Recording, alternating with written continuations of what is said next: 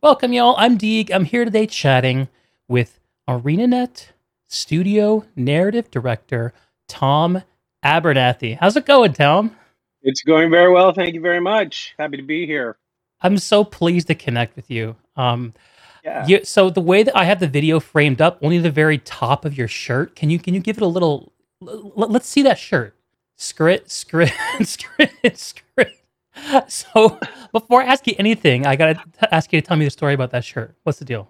Oh yeah. So this is the shirt that I had made for Christmas presents, holiday presents for the narrative team at ArenaNet in end of the year in 2018.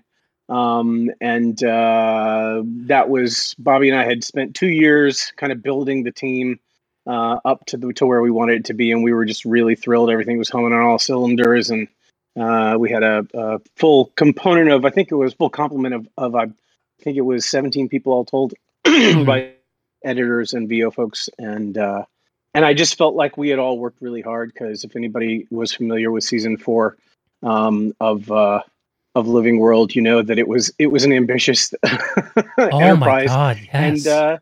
so I just wanted to give everybody and that was it. It was we're very cohesive and people who used to be on the team and have gone on to other opportunities, usually up the ladder elsewhere, Hmm. consider themselves alumni of our team. We all get together and do karaoke from time to time and stuff like that when we're not in the middle of a pandemic.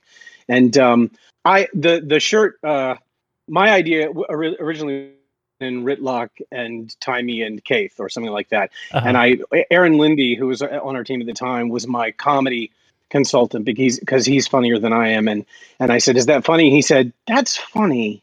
And Scrit. And I was like, "Yeah, you're right, you bastard. That is funnier." So we went with that. Definitely And the I right love it, and choice. everybody loves it. And Definitely yeah, the right it was good. choice. It's I good. mean, there's just so much So comedy value there. Real quick, Tom. I'm having a couple of periodic drops where I'm losing you, like okay. for a second or two. I don't know if you have any ability to like give your internet like a little kick or anything, but if you do, like a little I have, Fonzie.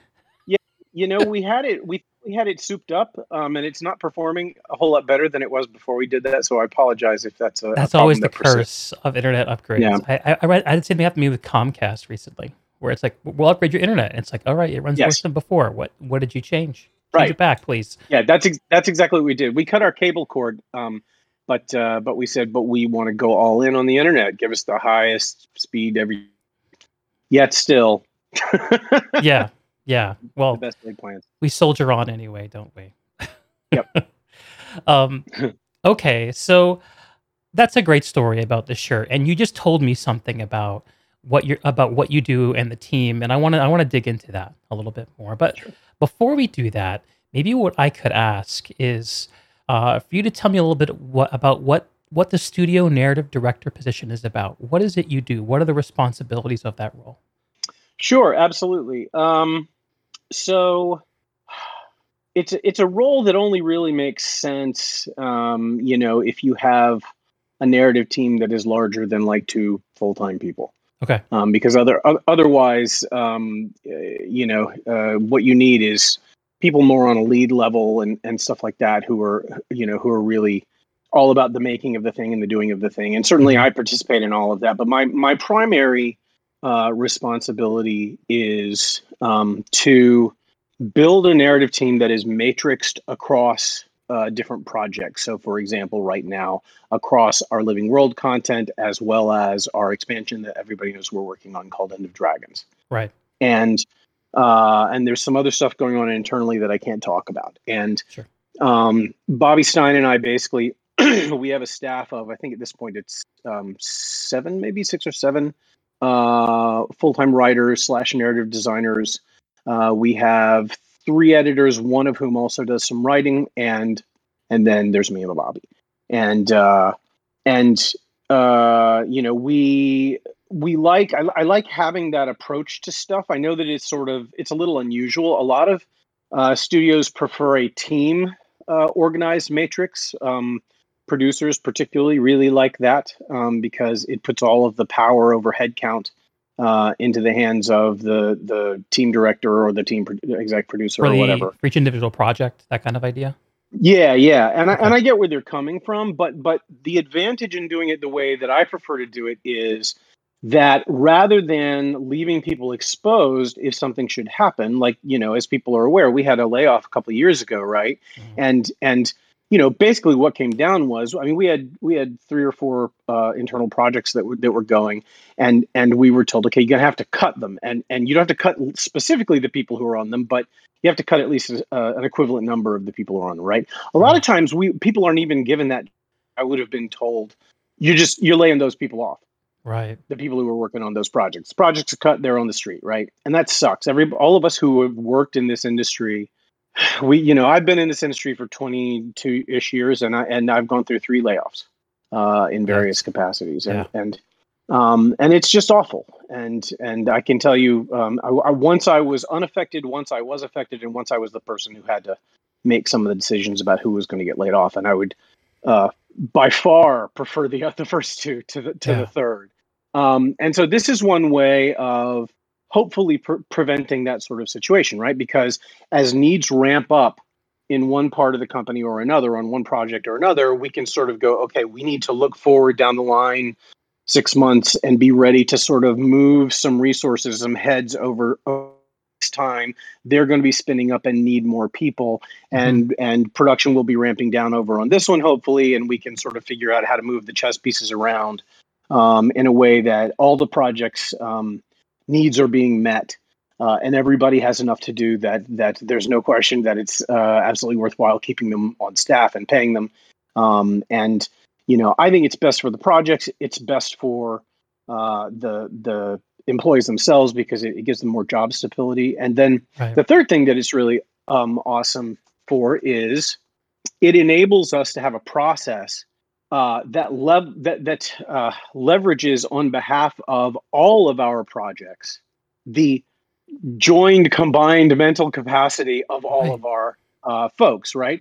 Because we Fewer very much silos. employ a writer's room. Yeah, we don't want people siloed off, and I know a lot of companies, I could name names, who make games sort of like ours, and that's what they do. Everybody is like, Mhm. the expansion team is very much siloed off from the quarterly content team and stuff like that. And to me, that makes absolutely no sense because if you know how to get the most out of a group of writers, if you know how to create a writer's room environment that is unlike a lot of writers' rooms in Hollywood, that is mutually supportive and trusting, and everybody's rooting for everybody's success, and everybody understands that they're all in it together, and Right. that once you bring something into the room, it's not really so much just yours anymore; it belongs to the group, and we iterate on it as a group. And it levels up the material really rapidly, and it levels up the people in the room really rapidly. Hmm. And we have other folks from other disciplines who come sit in, and the only rule is you have to be willing to read because we're reading scripts out loud. Uh-huh. And so we'll have designers or even like cinematics or animators come in, and they'll participate in all of that stuff. It's not a closed room. It's an inclusive environment as long as you're willing to understand the rules of the room, and that is, we're all here to support each other. We're all here to support each other's work, and to also learn from each other and get better watching the iteration on other people's work, which I can be more objective about than I necessarily can if we're looking at my script, right? And it's just got lots of benefits, and so it's worked really well for us.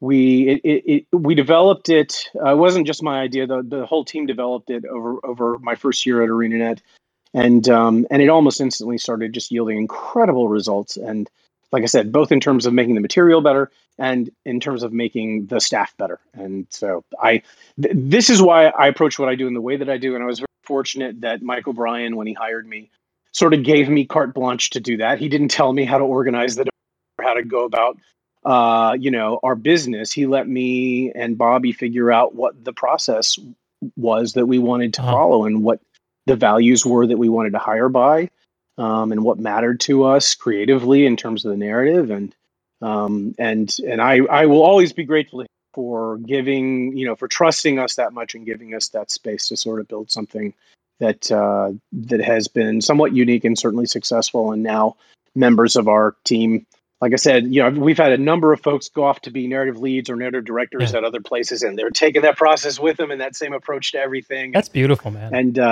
oh man, it's all. I mean, it's the best feeling in the world. It really is. To know that people have gotten that much out of it and that they're spreading the word.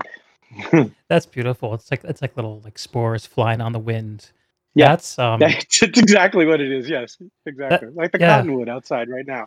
Yeah, I mean, I've watched like the Twitter conversation between you and some of the other devs, and it seems like there's just this great sense of fellowship, even that goes beyond, even when you change roles, change companies, all these things. Yeah.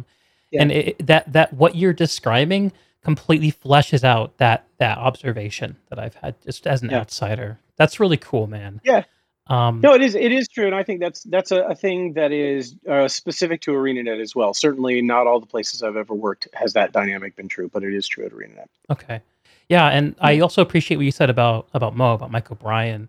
It's so important to have the trust of leadership to be able to be able to do the things that actually work and make sense, and to be able to have that trust go on down the line, down to the people who are doing the job, making sure that they have. Not just interest, like stability, which is, I know, a very hot topic in the gaming industry. For sure. But mobility too. You don't want to get stuck. Right. Absolutely. And everybody needs new challenges and all that kind of stuff. But yeah, having with that trust from leadership, you can accomplish almost anything. And without it, you're really screwed. It's very hard to accomplish anything at all. You spend so much energy trying to convince someone why they should be saying yes to a thing, why they should be trusting you and your instincts and your expertise, and the fact that there's 15 people who've all come together and agreed this is the decision to make, right? Instead of one person, who has succeeded very much in one area of their life, and frequently what happens is people do that and they sort of assume that they can be equally successful and know just as much about other areas that actually aren't their area, right? And that is a problem that we face a lot in this business, I think, in this industry, and so it's really awfully nice when you don't. I'll bet. Yeah. You hate to be in a position where you got to fight the king instead of fighting the dragon, right? Yeah, exactly. Because you want to serve the king well, and what you're doing basically is you're saying, hey, this is what I think the best way that I can serve you is, right? I mean, in my professional opinion, and plus it's not just me, it's all these other folks. We've all gotten together and discussed it, and this is what makes sense to us. And it is ironic to me. I mean, I get that, if you're in leadership, and as someone who is in leadership, I totally understand that point of view. You are also on the hook for a lot of stuff, right? I mean, you're accountable. Or you should be anyway.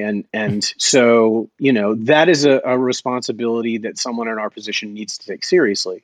But we also need to understand that we are not here. And this is another part, actually, I guess, of my answer to your original question about what's the role of a studio narrative director. It is not my job, usually, to write the thing. It is not my job to get into our tool and implement the dialogue depths. It's not like that's, I have written stuff when we've been shorthanded, for sure. And I enjoy when I get to, because it's like a little vacation. It's a lot easier than most of the rest of my job, right? But I am here to empower other people and to support them and to set them up for success and give them the guidance that they need and a sort of sense of what good looks like, and then sort of to flick them like a top and let them start spinning and do what they can really do well. I'm not here to do their job for them. That's ridiculous. And I think there are a lot of people who, no matter how high in the hierarchy they go, they still think, oh, I want to keep getting my hands dirty. I want to get in there and be doing the detailed stuff and doing the work and everything. Yeah. And it's just that's not your role anymore. And if it is, you need not to be in a lead or a director position. You need to be in there being an IC. That's totally cool too. There's nothing wrong with that. But in my job right now, what I love doing, I've got more decades of experience creating different kinds of dramatic entertainment in different roles than I care to explicate. And I bring all of that, plus 22 years in games. And so I bring all of that to bear in the job that I do building a team with the instincts and the knowledge and the experience that I have about what will make the strongest kind of team and what Mhm. kind of people will work best in the environment that I'm trying to create, and imparting to them as much as I can of the stuff that I've picked up over all that time, because most of them have not been working professionally for nearly as long as I have. Mhm. Certainly not in terms of making dramatic entertainment, and so that's a big part of my value is sharing that knowledge and that experience over, frankly, 40 plus years, Mhm. with them, and sharing what I've learned about what kind of standards we should be holding ourselves to, Okay. and what kinds of stories are important, and how important it is Ah. to be, uh, you know, at ArenaNet, we're very fortunate. This is a chicken or egg kind of thing. I don't know exactly how it started, because obviously I came in 5 years after Guild Wars 2 had launched, right, or Right. four Right. 4 years.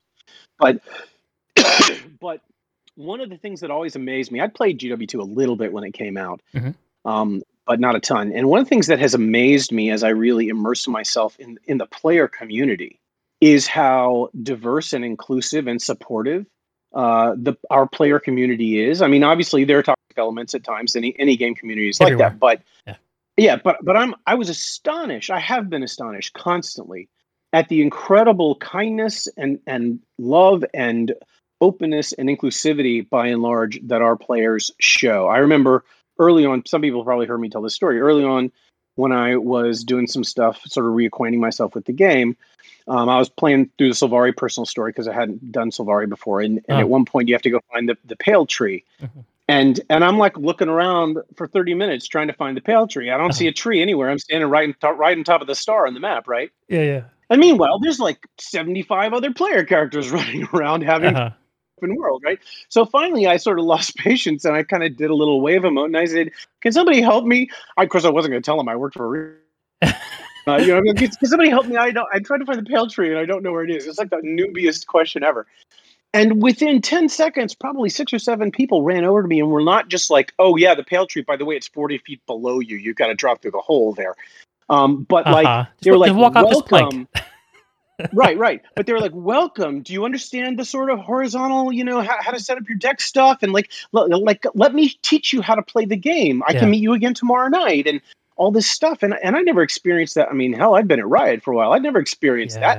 Yeah. And They're not that ready it's to Riot's fault. welcome Don't get you. me wrong. I know, talking about league. The league community is. I think everyone knows less It's a like that than it's a we competitive wish. game. Competition is the It's heart a of it. competitive game. That's right. Right. It attracts people like that, and that's cool. But anyway, so I've been amazed at that. I've been amazed at how diverse our player base is Mhm. compared to some others. We have a much higher percentage of women, of people of color, of folks who identify as queer in some way, Mhm. Mhm. and they show our love. They show their love openly to us, on the forums, on Reddit, on social media, and so we feel a responsibility to give that love back, to represent them in the game and make them feel seen and heard. Mhm. One of the things that I'm proudest of, although I had absolutely nothing to do with it because I came in halfway through Path of Fire, Right. but I mean, we've got more black hairstyles in Path of Fire and now available for PCs than any Yeah. other game by a factor of 4, I think, at least, Yeah. right? Yeah. And that's so cool. And we have had black players, get in touch with us and go, "This means so much to me. Right. It means so much to me to have those options available," right? Yeah. And my wife is black, my daughter is mixed race, Okay. and I know what it's like because I used to, Yeah. like, when my daughter was 6 or 7, I'm like looking for games we can play together and stuff like that might have faces like hers in the game, and they're not so easy That's to come everything if by. you're a kid. Seeing someone who It looks is. like you. Yeah. It absolutely is. And so our player base is incredible in that way. And so I know that we, and certainly on my team, we feel the joyful obligation Yeah. to respond to that, not just with visual representation and cultural representation, which we do our best with, but also with representation in terms of staff, so that perspectives and experiences and voices that are not the standard straight white dude Mm. kind of stuff, get into the game. And And probably the thing I'm proudest of, and there's a lot that I'm proud of that the team has accomplished in the time that I've been there. But probably if I had to pick one thing, it is that. It is the fact that I think we've hired either 12 or 14 people in the time I've been at Arena over the last 4+ years at this point. Okay. Even split exactly of men and women. Nobody identified as genderqueer openly, so I don't know that we had that. But okay. At least a third were people of color, and at least 3 or 4 identified as queer, and that was part of why we wanted them. That was part of their qualification for the job. And sometimes people don't understand that when I say it, and they're like, whoa, wait a second. What is that? Quota system, blah, blah. No. It's because those people, somebody like that who has an experience that's different from someone who looks like me, is bringing different ideas that I would not have for stories, for characters, for themes, right? We hired Novira King, who is a Black Muslim woman. And she and Julia Narden started working on Icebrood Saga, and cooked up this amazing allegory about white nationalism and all of the stuff that was going on outside during the Trump administration. But it's with Char, right? And it's perfect. I would never. It's like the sci-fi fantasy dream. It's what it's good for. It's exactly what it's good for. That's what Star Trek has always been so great for, right? And science fiction and fantasy, like you can use those things to have conversations and go in depth about stuff in our own world, but in a way that doesn't feel so frightening or threatening to personal. Some folks because it's clothed in a slightly different look. And I would never have had that idea. I wouldn't have. I'm happy to say I would never. It's a great idea. I wish I would have it. I would never have it. The fact that they had it and the fact that that Novira, as a lead, executed on it so, I think, impressively. It's a great example of a thing that's gone on, which is we've made that effort.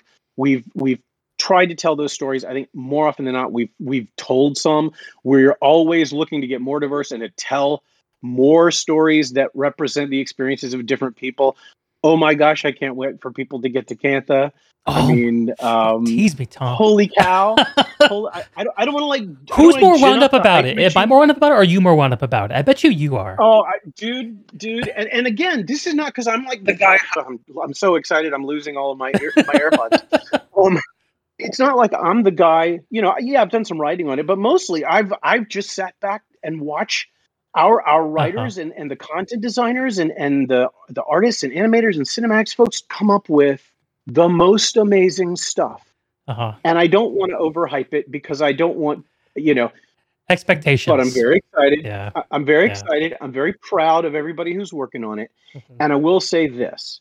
The thing I love maybe most about it is whatever you think it's going to be, whatever you may be expecting, especially folks who played Guild Wars 1 and played Factions, be prepared for it not to be exactly what you're expecting. Oh, man. That's all I'll say. I love the sound of that. All right. Well, that's the challenge, right? How do you give people a thing that they want, but not in a way that they expect it? Yeah. So it also feels new. I listened to a talk you did with some other narrative folks, Chris Avallone and some others I don't remember, talking about how to approach sequels. Oh, gosh, that's from a long time ago. Yeah. Yeah, and it seems like it's a similar kind of problem. Is how do you give something to people that they already love, iterate on it in a way that they're going to care about still, without forgetting about the thing that made the first thing good, right? Yep. How do you do that? That's true. Well, and I suspect, I don't remember exactly when that panel was, but I suspect that it was, that I was probably mostly talking about Destroy All Humans 2 as my personal experience of that. I might also have been talking about Halo Reach, but in so many ways, that game is not really that game isn't exactly a sequel. It's actually a prequel. To the numbered Halo games, and it doesn't feature Master Chief or Cortana, so it's it's really its own thing. But back when we did Destroy All Humans 2, and so this is 2006, 2007. Social media did not exist in the way that it does now. I mean, Facebook I'm not sure if Facebook was even open to the general public yet. If you were a college student at certain schools, you could get in. You had it. That's right. But it was. I was just learning about it at that time. I remember. Yep. But there was no Twitter. There was no Insta or all of these other things that are now such a part of our lives. No HD streaming video anywhere. That's right. And I will say those things have helped, and things like Reddit have helped make it a lot easier for us to put our finger quickly on the pulse of what our players are saying and thinking, and what they say they want, at least, and how they feel about a thing. And that's awesome. In 2006, we didn't have that. And so when we were making Destroy All Humans 2, quickly, for those who don't know, if you haven't ever played the franchise, Destroy All Humans is basically, the original pitch was it's Mars Attacks, except you play the alien. And that's a pretty good idea of what it is, right? It's a cool pitch. Yeah. You play the alien in a flying saucer, comes down to Earth in the first game in the 50s, basically to retrieve DNA by anally probing people and yanking their brain stems out for reasons I won't go into. Good wholesome stuff. That's right. It's good American fun, and it's it's got these two that are called Furons, Crypto and Pox, and they have kind of a Crypto has a sort of Jack Nicholson / Charlton Heston kind of voice, and very much is sort of the little American id running around, the rugged individualist, breaking all the rules, and all that kind of stuff. And Pox is sort of like the M to his James Bond, up in the mothership, always, convention. Right. And but telling him where to go. And so the first game came out, and people were really happy with it, and that was great. THQ was happy with it. Pandemic was happy with it. THQ bought ads on the NBA Finals every night. Wow. And they did amazing times. Yeah. Well, really, yeah. I mean, it's the sort of stuff that at the time you just didn't see very much, and so we were all just astonished. But so we were really gratified by that, and so of course both THQ wanted us to rush a sequel into production, and we were only going to have I think 18 to 20 months or something to do it, and that was okay because we had a head start in a lot of ways. The team was still together, and so we started. We actually had started talking even before the decision was made to make a sequel about what we might want to do. And I remember that the lead designer and I were emailing. They were in Australia, and so in 2006, 2005, 2006, it wasn't like we did video stuff like this much. Mostly it was or the occasional trans-Pacific phone call. And we were just sort of enjoying the fact that it seemed like it was going to be a hit, and batting ideas back and forth. And he said, I think we should build on the idea of their relationship, Crypto and Pox being a little bit James Bond and M, and in the next game they should go to the 60s, and he should be James Bond basically, and we can sort of send up the swinging mod scene in London and San Francisco in the Summer of Love and all this other stuff. And I said, I think that sounds great. I love James Bond movies. They're lots of fun. It seemed like a very right place to go, because to us, the crux of the fun of the experience was Crypto and Pox and their relationship. Right. We have two marvelous voice actors in Richard Horvath and Grant Albrecht playing those roles, and they were just so good. And we loved them, and we thought that's what this is what stories are about. They're about, and I felt very strongly it's about characters. People love the characters, right? They'll follow the characters wherever we go. So we did that. We made that game, and there are other complicating factors that I won't go into because they're not particularly relevant to the point that I'm making. But the game came out, and it didn't do badly. It sold right around the same number of copies that the first game had sold. But if you know how the video game business works, that's not how it's supposed to happen, right? You hope that you make more money on the sequel while spending less resource-wise so that your profit margin gets wider the more of them you make. And that didn't necessarily happen in a big way on Destroy All Humans 2. Not so much that THQ wanted to stop the series, but enough that it gave us, the team, a little pause. And I remember that in late focus groups before it was released, and it was really too late to do anything about this, I remember one of the things that had come up repeatedly that people kept asking in the focus group was, where's the theremin? And if people don't know, the theremin is this Yes. It's an instrument from the 40s. That to call it an instrument is almost too grand a word. It's basically two wires with electromagnetic current going through them, and the instrumentalist waves their hands between them, and you change the pitch on one axis and the volume on another axis, and you can Yeah, seen the yeah, flying saucer mover from the 50s. That's the sound you associate with it. right. And we were like, why do they keep bringing up the theremin? What does that have to do with anything, right?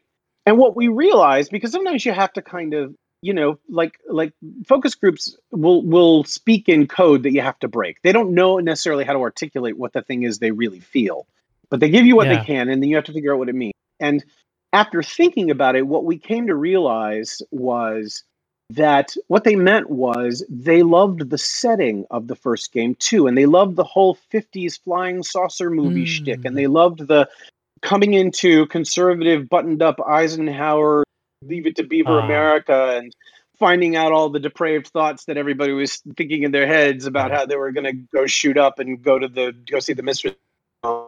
All of that, my mind says Marilyn Monroe, but my body says Rock Hudson stuff, right?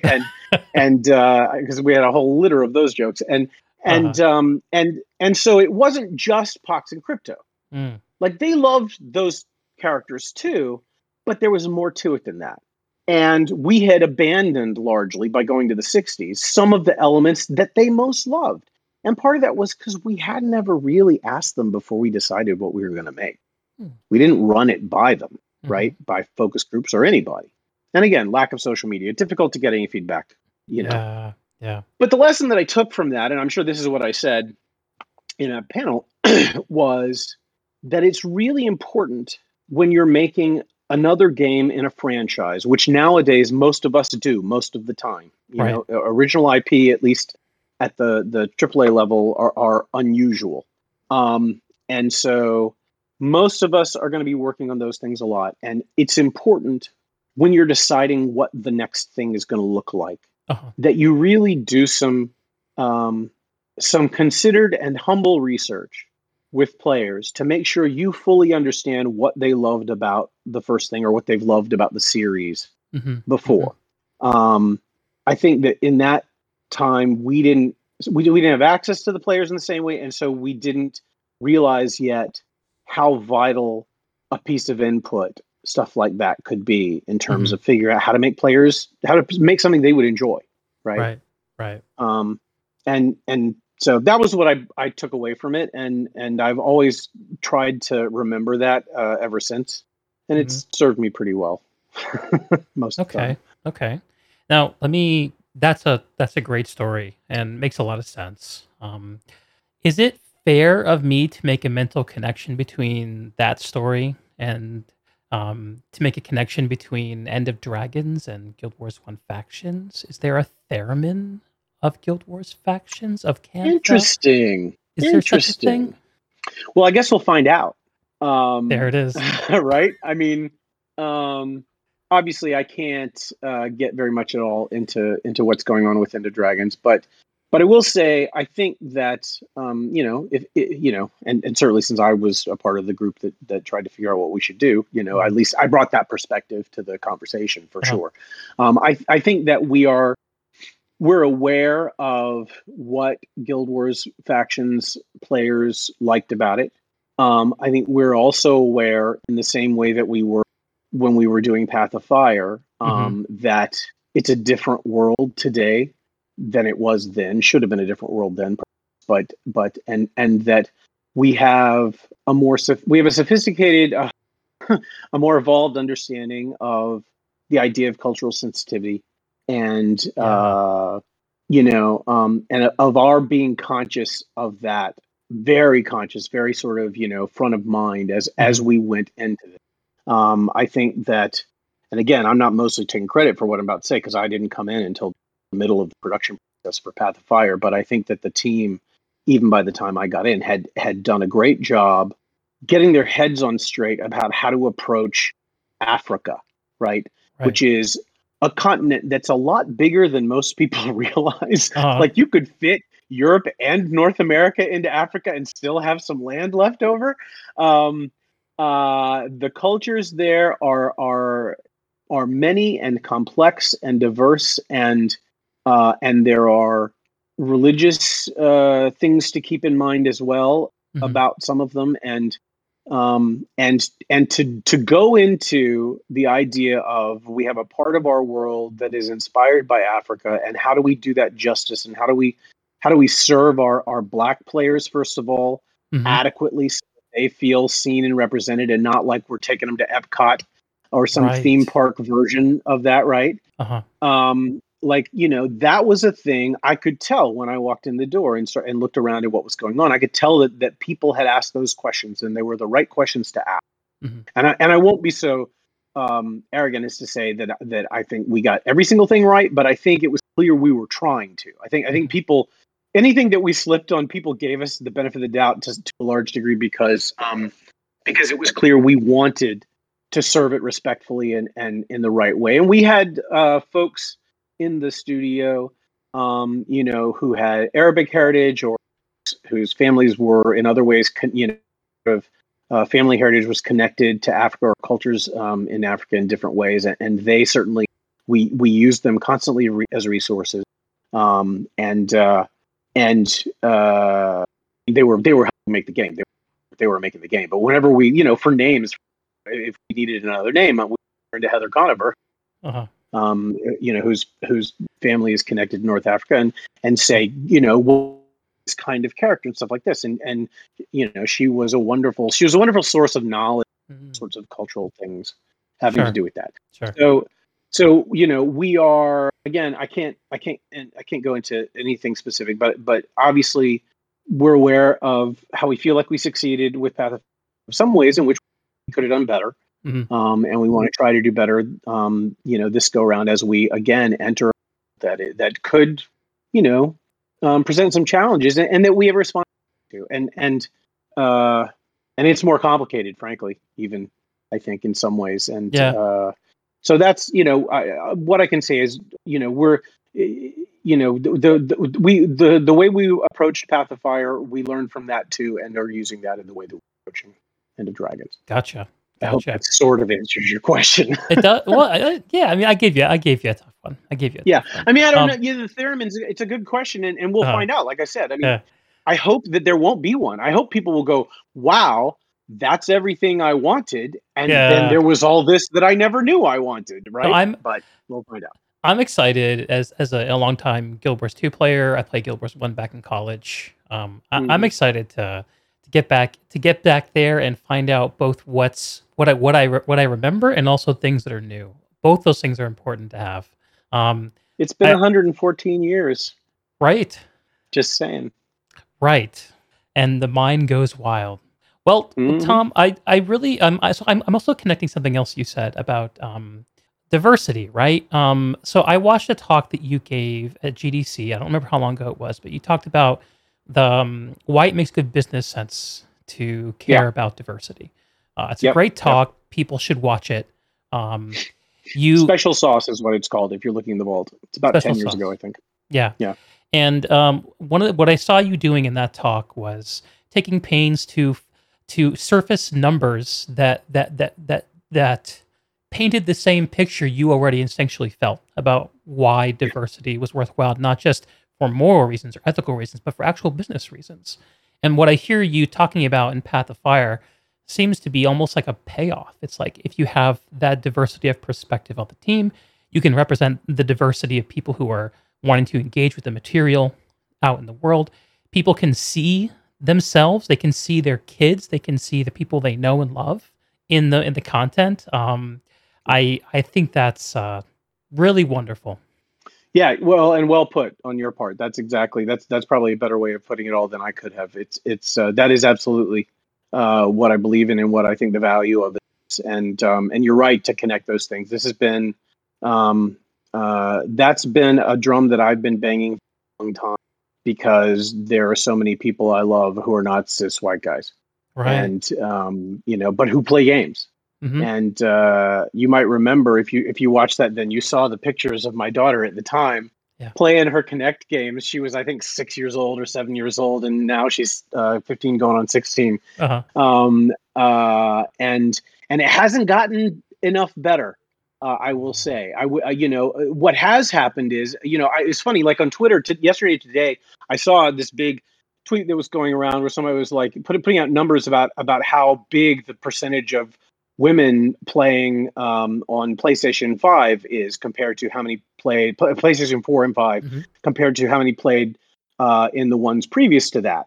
And it was a larger percentage. And my response to that, which I tweeted, was, yes, I hope people heard that when I said it 9 years ago in the talk you're talking about, and put out the numbers, right? Which because if you factored in mobile gaming and casual gaming at that time, there already were more female players in the world than males, and the astonishing slowness of the industry to recognize how incredibly swiftly and completely the nature of people who play games has changed. Not just the numbers, right? But we have people now. I'm old enough because when they do those memes online, where people say, tweet with the first game controller you had, and that shows how old you are without saying how old you are, right? And for me, I'm like, Pong. What do you want me to put for Pong? I don't know. I was there when the first one came out. Little joystick. There are people who there's been a PlayStation for their whole lives, of one sort or another, right? I mean, everybody up to the age of 55 now grew up with video games in one way or another. Yep. And that is a different world. And as we know, in terms of America, at the same time, our country has been getting browner and blacker and more gender and sexuality complex, pluralistic spectrum of identification. And those, but they still play games where, they're all still human beings all and Americans growing up that stuff, right? I mean, so I say, I act like I don't know what the answer, why that has not happened more, why the industry has been so slow to respond to that. Okay. But that's not true. I know what the answer is. And the answer is that those people were not the people in positions of power making decisions. And that's the thing that changes stuff. So that's why, again, as you heard me talk about earlier, part of my sense of mission is I go out and find people from underrepresented groups who have talents and vision and incredible potential that could be brought to bear in the sphere of video game, making narrative-based video games. And they're not necessarily the people who are going to apply. So we have to go look for them in places where they may be. It is a truism. Some folks who are listening, I'm sure, will know this. It is a truism that cis white men will see a job posted with 5 qualifications that it asks for, 5 requirements, they'll say, even though there's nothing's ever a requirement. Job descriptions. That stuff. But yes, but that's what it says, requirements. Yeah. And there's 5 of them. And your average cis white guy is what Novira calls overconfident white boys. We'll look at that and go, hey, I matched 2 of those 5. I am applying for this thing. Right? Whereas people who don't fit that description don't feel that same sense of confidence about it, and will go, oh, well, I only match 4 of those 5, so I guess I shouldn't apply because there's no way I'm ever going to get it, right? Right. So we have expanded on our team what the qualifications are. And we have abandoned some things that some folks in the industry have long held as absolute requirements. I know some very big companies with very big game franchises who, if you interview with them, you better be a level X whatever like player of their game. Because if you're not, they're not interested, and you need to go away and play the game for 300 hours until you reach that level, and then you can come back and maybe they'll give you the time, right? Seems so dumb. Sorry. It is dumb. People hiring in this business, they seem to care about, have you worked on a game just like mine? Do you know my game inside and out? Right. Stuff like this. And I'm like, I can teach that stuff. That stuff can be learned in a month. You know what I mean? There's nothing, honestly, we hired Julia Narden and she came on and she knew Guild Wars lore better than I did within a month. Sure.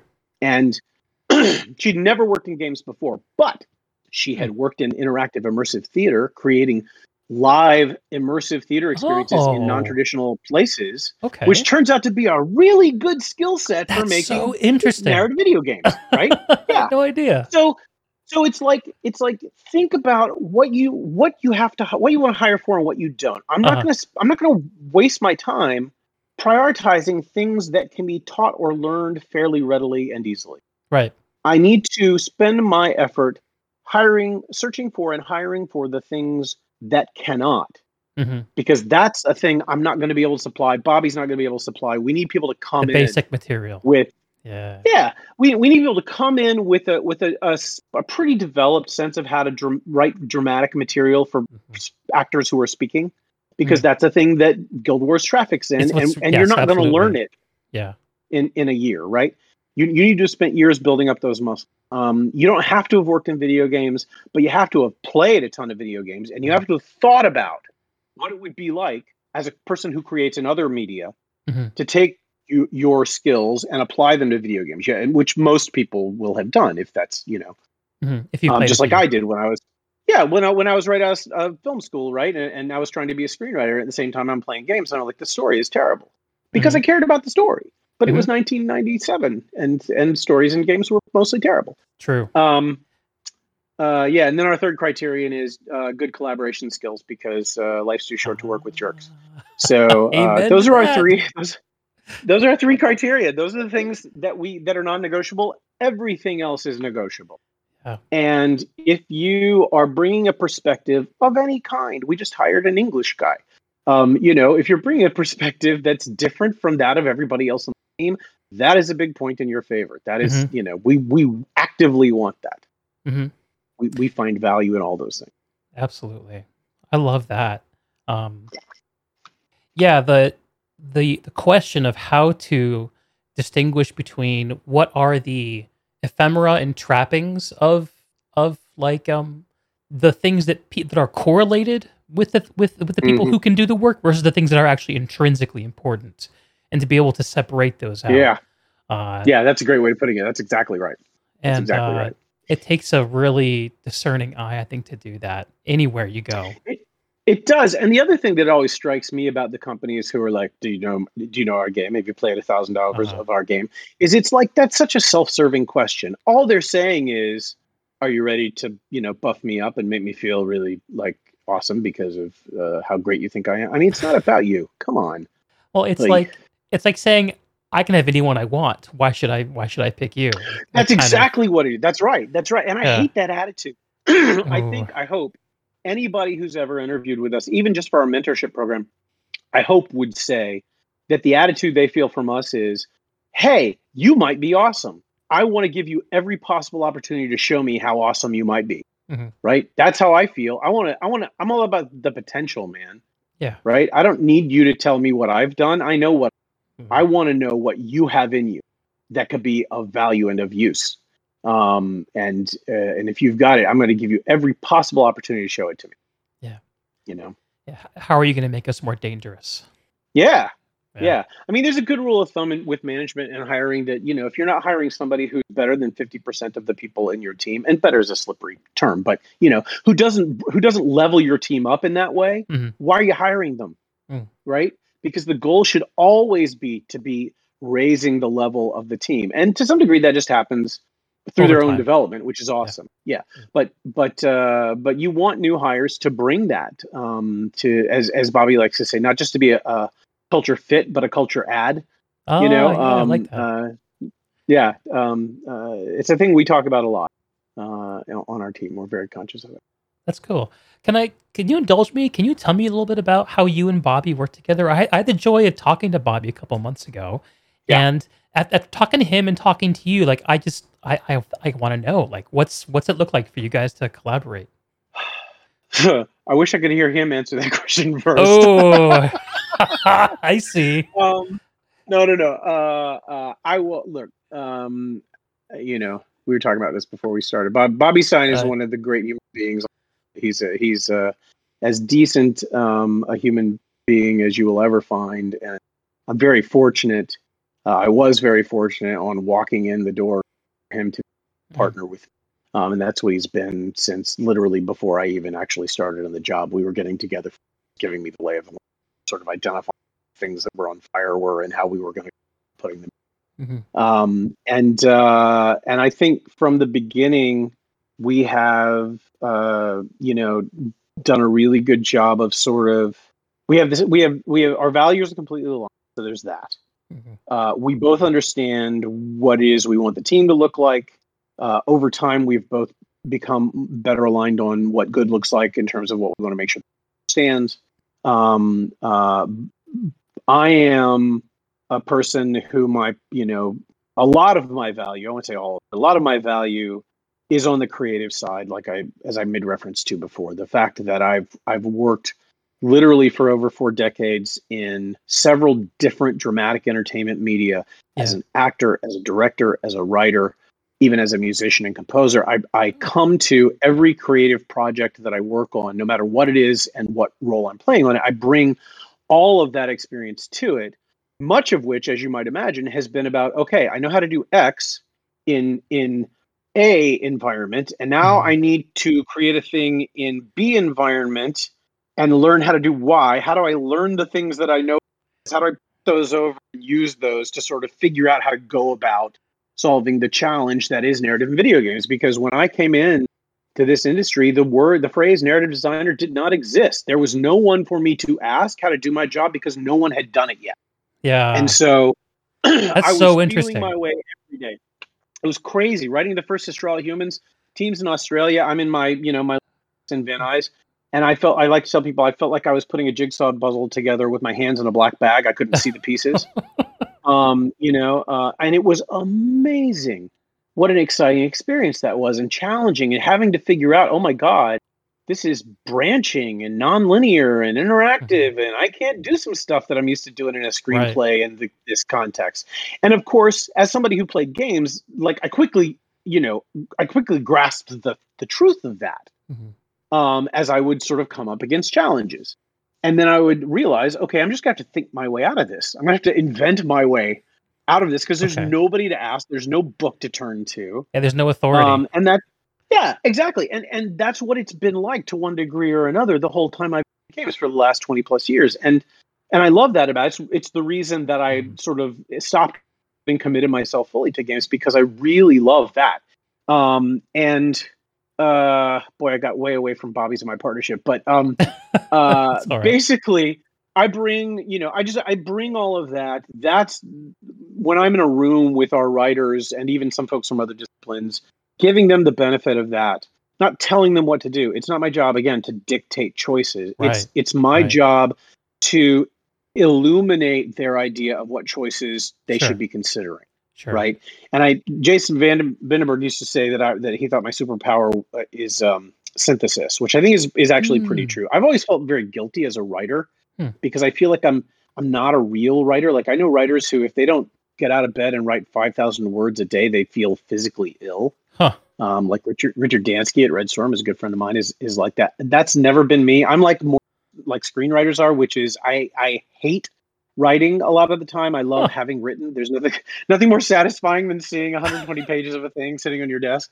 But I've always, I came into film school as a director. I'd been a theater director. I wanted to be a filmmaker, and I got into screenwriting as a way of making material for myself to direct, because it was the mid '90s and everybody wanted to be Quentin Tarantino and Spike Lee. Sure. And I found out that I really loved screenwriting in a way that I'd never enjoyed trying to write prose fiction. And I loved the challenge of all of those things, and figuring out, once I got into games, things like just tools that used to be in my writer's kit if I'm writing a screenplay, which simply aren't in the context of a lot of video games, right? Okay. Control. It all comes down to control over sequence, control over pacing. If you're giving the player the power to make some choices about how all this stuff is going to play out, you are giving, by necessity, you're giving that power up, and you have to figure out how to achieve the same kinds of effects in terms of a satisfying dramatic experience with that you want to, without those things. And interestingly, diluting small your plug agency for my over the storytelling. Yeah. Right?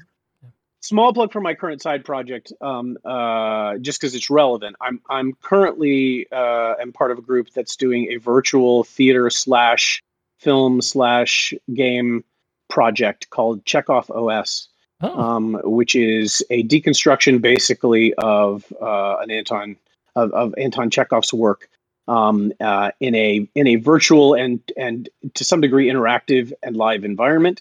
It can be enjoyed virtually from the comfort of your own home in these pandemic times. That's why we're doing it. It's not a live theater project, although it does involve some live performers.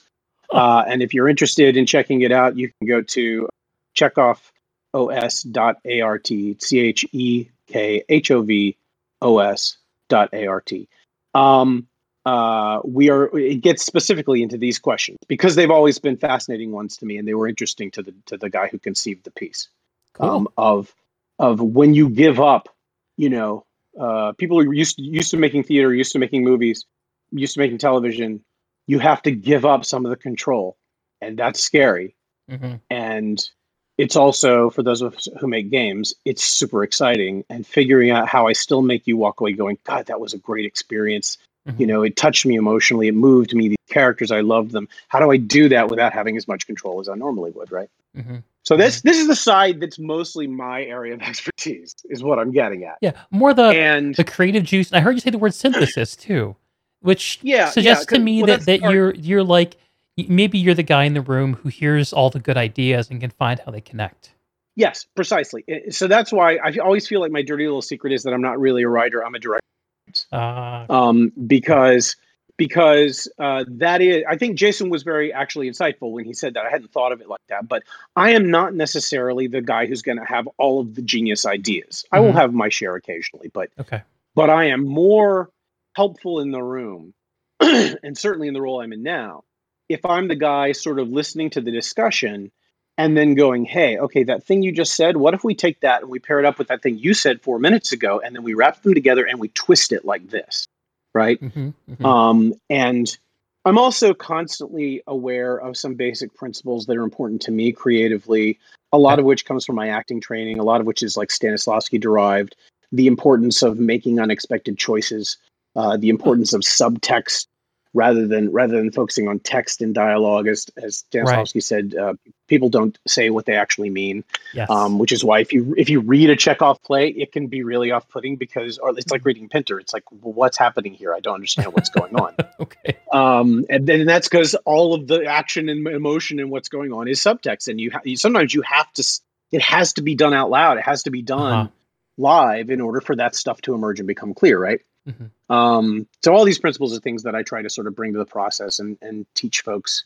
And I'm crappy at hardcore managerial stuff, organizational stuff. Like, I definitely have some good leadership skills, but they're more the soft skill kind of things, I think, if that's the phrase. And so Bobby, who's a terrific writer and certainly has a great creative mind as well, and is responsible, frankly, for more than probably a lot of people realize under the hood creatively. He, though, is, I think, he's a better manager in terms of the nuts and bolts than I am. He's a more experienced manager, frankly, in some ways, and he covers that side. We have a really good way of sort of dividing the responsibilities so that everything is getting covered. And he his ability to do that frees me up to be able to focus more on being in rooms where creative conversations are being held and helping to sort of facilitate those and make sure that that that the potential of them is maximized. He is entirely responsible for our mentorship program. It was his idea. What a cool thing. The focus is to the focus is to find folks who are from underrepresented groups in the industry and to help them get on a level playing field in terms of trying to get into the industry. And it's been super successful. And we've hired people out of other companies. We've had lots of success with people going on to jobs in other companies. But and part of it is, as I realized it when we still had Armin Constantine, who now is the narrative director at Insomniac, one of the people who left our group and went on to glory like that. We the three of us, he and Armin and Bobby were the ones who mostly did the first mentorship program. And at some point, I opened my eyes and went, you know what? It's interesting. It just occurred to me that all three of us are married to women of color, and that's probably not an accident. In terms of us caring about this stuff, right? Sure. I'd never thought about it before, but it was true. And so that doesn't mean that we have all insight into the experiences of people of color. It just means that we know enough that we know we should be trying to make sure that we're aware of those things, Yeah. and Well, you've aware of lived the the struggles. effects in ways that others haven't. And Yeah, I mean you understand the that's true. viscerality of that more than Certainly you others. see it. Yeah, no question, no question. And I mean, for the past 6 years, ever since Michael Brown, all the way up to George Floyd, and yesterday, Yeah. my house, issues of how people of color are treated by police in America is a thing that I have a window into that most white guys like don't, and I Yeah. recognize. Like I So, wouldn't, you know, honestly. Um, yeah, I'm not trying to glamorize it or give myself any credit or anything. It's just it's a fact that I get to see perspectives that I wouldn't necessarily have firsthand yeah. access to. Right. No, I think there's truth in what you say. Like my own, like I think that it's it can be very easy for us to sympathize with things that that are like things we've experienced in life, Hmm. and very Hmm. hard to sympathize with things that are not close to what we've experienced. Yeah, and to assume that our experience is the norm, right? Right. I think that's a big part of the problem. We well-meaning white people, white men especially, have Yeah. assumed that our experience was the norm for a long time. Hmm. When, oh my God, anything but. And once you get your eyes open to that, it's not a thing you can unsee, frankly. Yeah. Yeah. And then with Not to get too heavy. with that knowledge comes a responsibility to Mhm. to try to find a way to act in a way that brings that nudges the vector of reality in the right direction. I And think so. I'd love to hear what you're doing with the diversity initiatives. And honestly, it just sounds like um, I love how connected up all of it is. That's really great. Yeah, and again, people, some people will go, well, it's just political correctness or something, People and do and that. my response to that is no, that is not the Mm. case. First of all, watch Generation on HBO Max. The world is changing. Our country is changing Okay. rapidly, in terms of young people coming up, and my daughter, 15-year-old, so I'm seeing it firsthand every day. Yeah. Um, uh, uh, it is a matter of it's not a matter of political correctness or any other stupid catchphrase like that. It is Okay. a matter of recognizing, and not feeling, this is the important thing, not feeling responsible for, right? It's not like, look, I'm a white guy from Atlanta whose Mhm. families on both sides have been were in North Georgia for going back 200 years. Okay. And on one side, I'm pretty sure probably owning slaves at some point Mm. or something like Mhm. that. Okay, that's not my fault. I didn't do that, but I have enjoyed, living in a system that was built on that, Mhm. and that privileges and advantages people like me. Mhm. So I could be an uncompassionate person and go, that sucks to be all, Right. yoink. Um, but that's not who I am. Yeah. I'm a person. Part of why I do what I do is because I'm a person who has a heart and who feels things and has empathy and compassion, Mhm. um, and who knows and loves people who those conditions have hurt Yeah. in various ways, and who live under a reality that is different from mine when they walk out of the house every day. Right. I guess if we're talking about Breonna Taylor, even if they don't walk. Yeah. And Jeez. so I have, I'll say it again the way I put it before. I have a happy responsibility. I have a joyful obligation, Right.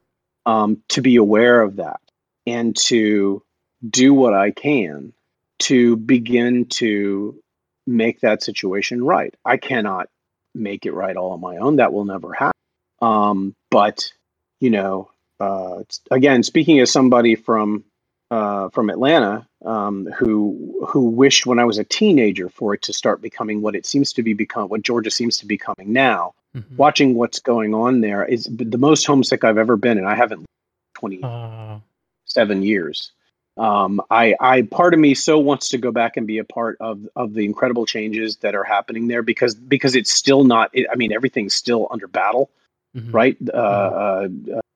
There's a battle going on there, and I feel both a love of the place, a desire to see it be what it could be, Yeah. and also a responsibility help make that happen. I can't literally do that bodily and physically there. So I'll do it from where I sit here in my little ways in my work, or in the other small sort of ways that I can hopefully have some impact on the world. But I very much, and I know Bobby thinks this way too. We believe that we believe in taking that thought and those values with us into every part of what we do professionally as well. And that's not anything anybody ever told us to do. But it is something that at ArenaNet, since I've been there at least, we all look at each other and we say that out loud. We say, this is basically what we believe in. And these are things that matter to us, and we know they matter to our players. And, there aren't a lot of video game companies who are willing to sort of in a substantive way kind of put their money where their mouth is and make games that support that worldview. And we want to be one that does, because our players expect and deserve no less. Yeah. So yet the hope is right. No one's doing it right. yet. Like the spores flying out, right? Little bits, and the indie world is a different thing, obviously. And I know there are a jillion examples said, but again, all of my experience in games has been in the AAA space. Right. And so that's sort of what I think about. Yeah. And I look around, and it's not yet still what I want it to be, what I wanted it to be 20 years ago. But just like Georgia, it's bit by bit. Maybe we're making a little progress. All right, Georgia peaches coming along. Cons, baby, peanuts. Fun trivia fact: peaches are not Georgia's top crop. Peanuts are. Aren't peaches from South Carolina? I remember that's that right? Correct. Peaches are the top crop in South Carolina. Yes. I lived in South Carolina for a number of years, and that's one of the trivia facts that I picked up, as well as a deep affection for the word y'all, which sure. took me a while as a New England boy growing up, moving down there when I was a teenager. It took me a while to accept it, but it's a beautiful word. It worms your way into your bones until it's just like you can't get away from it. It's funny because I'm a big Atlanta Braves fan, and I've just discovered Braves Twitter in the last year and a half, and I discovered that the degree to which I code switch on Twitter, depending on whether I'm talking to my Braves fam or I'm talking to game people and movie people, stuff like that. I had no idea the extent to which I change up the way that I express myself. I've seen some of your baseball tweets. Yeah.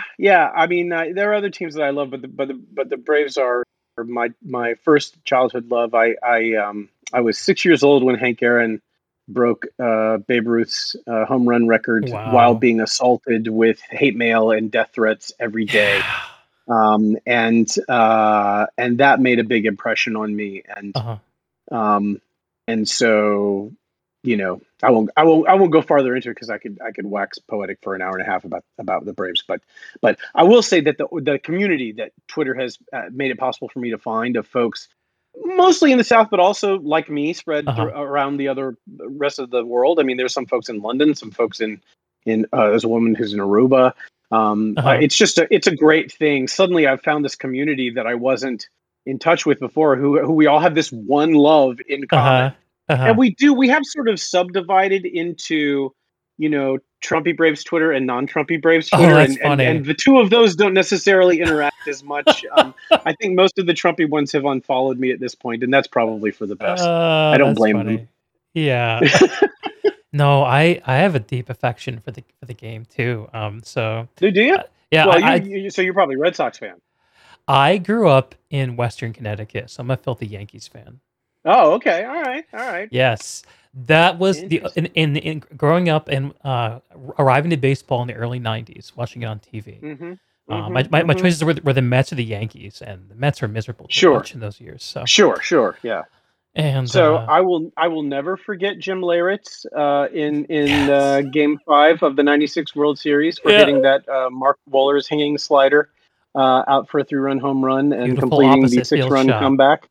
Yeah, I will never forgive him as long as I live. But and I honestly, I feel bad for Yankees fans because I feel like if you don't win the World Series, it's a failure, right? Yeah. And so all the Yankees fans I know, they're miserable during the baseball season because of the possibility that they might not win the World Series. And I just feel like, gosh, that's a terrible way to go through life.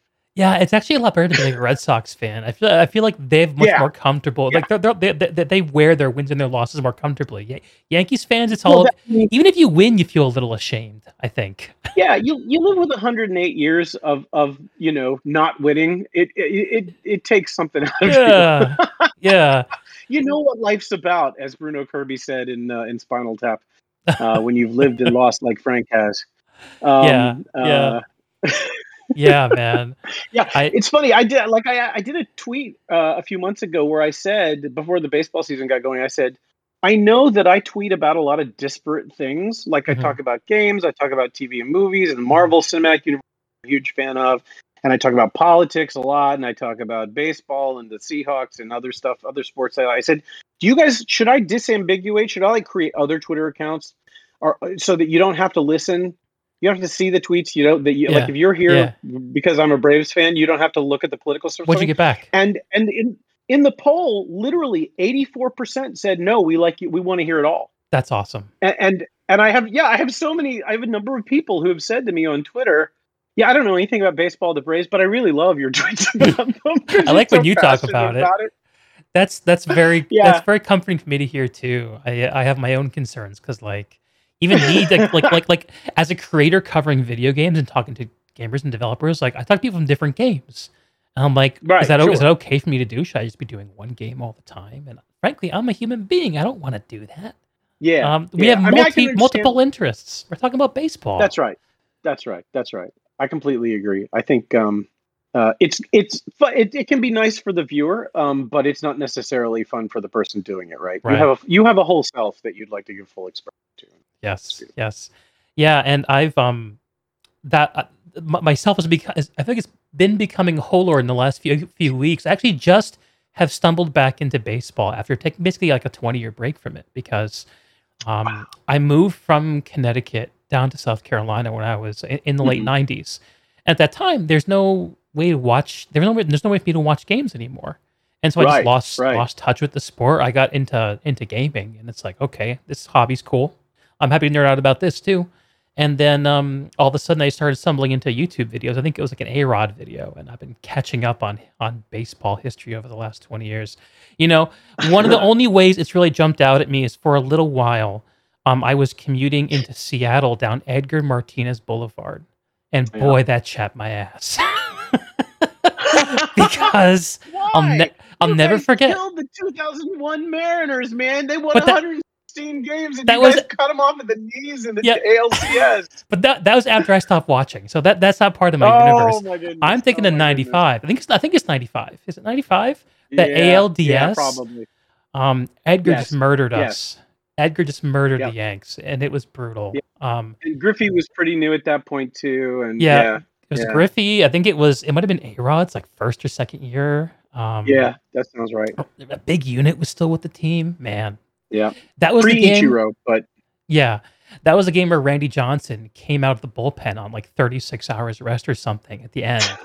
Just plow through. I Oh my remember that. god. Oh Anyway, man, I heard that Edgar got into the Hall of Fame. Good for him. he did. He It's good definitely earned news. it.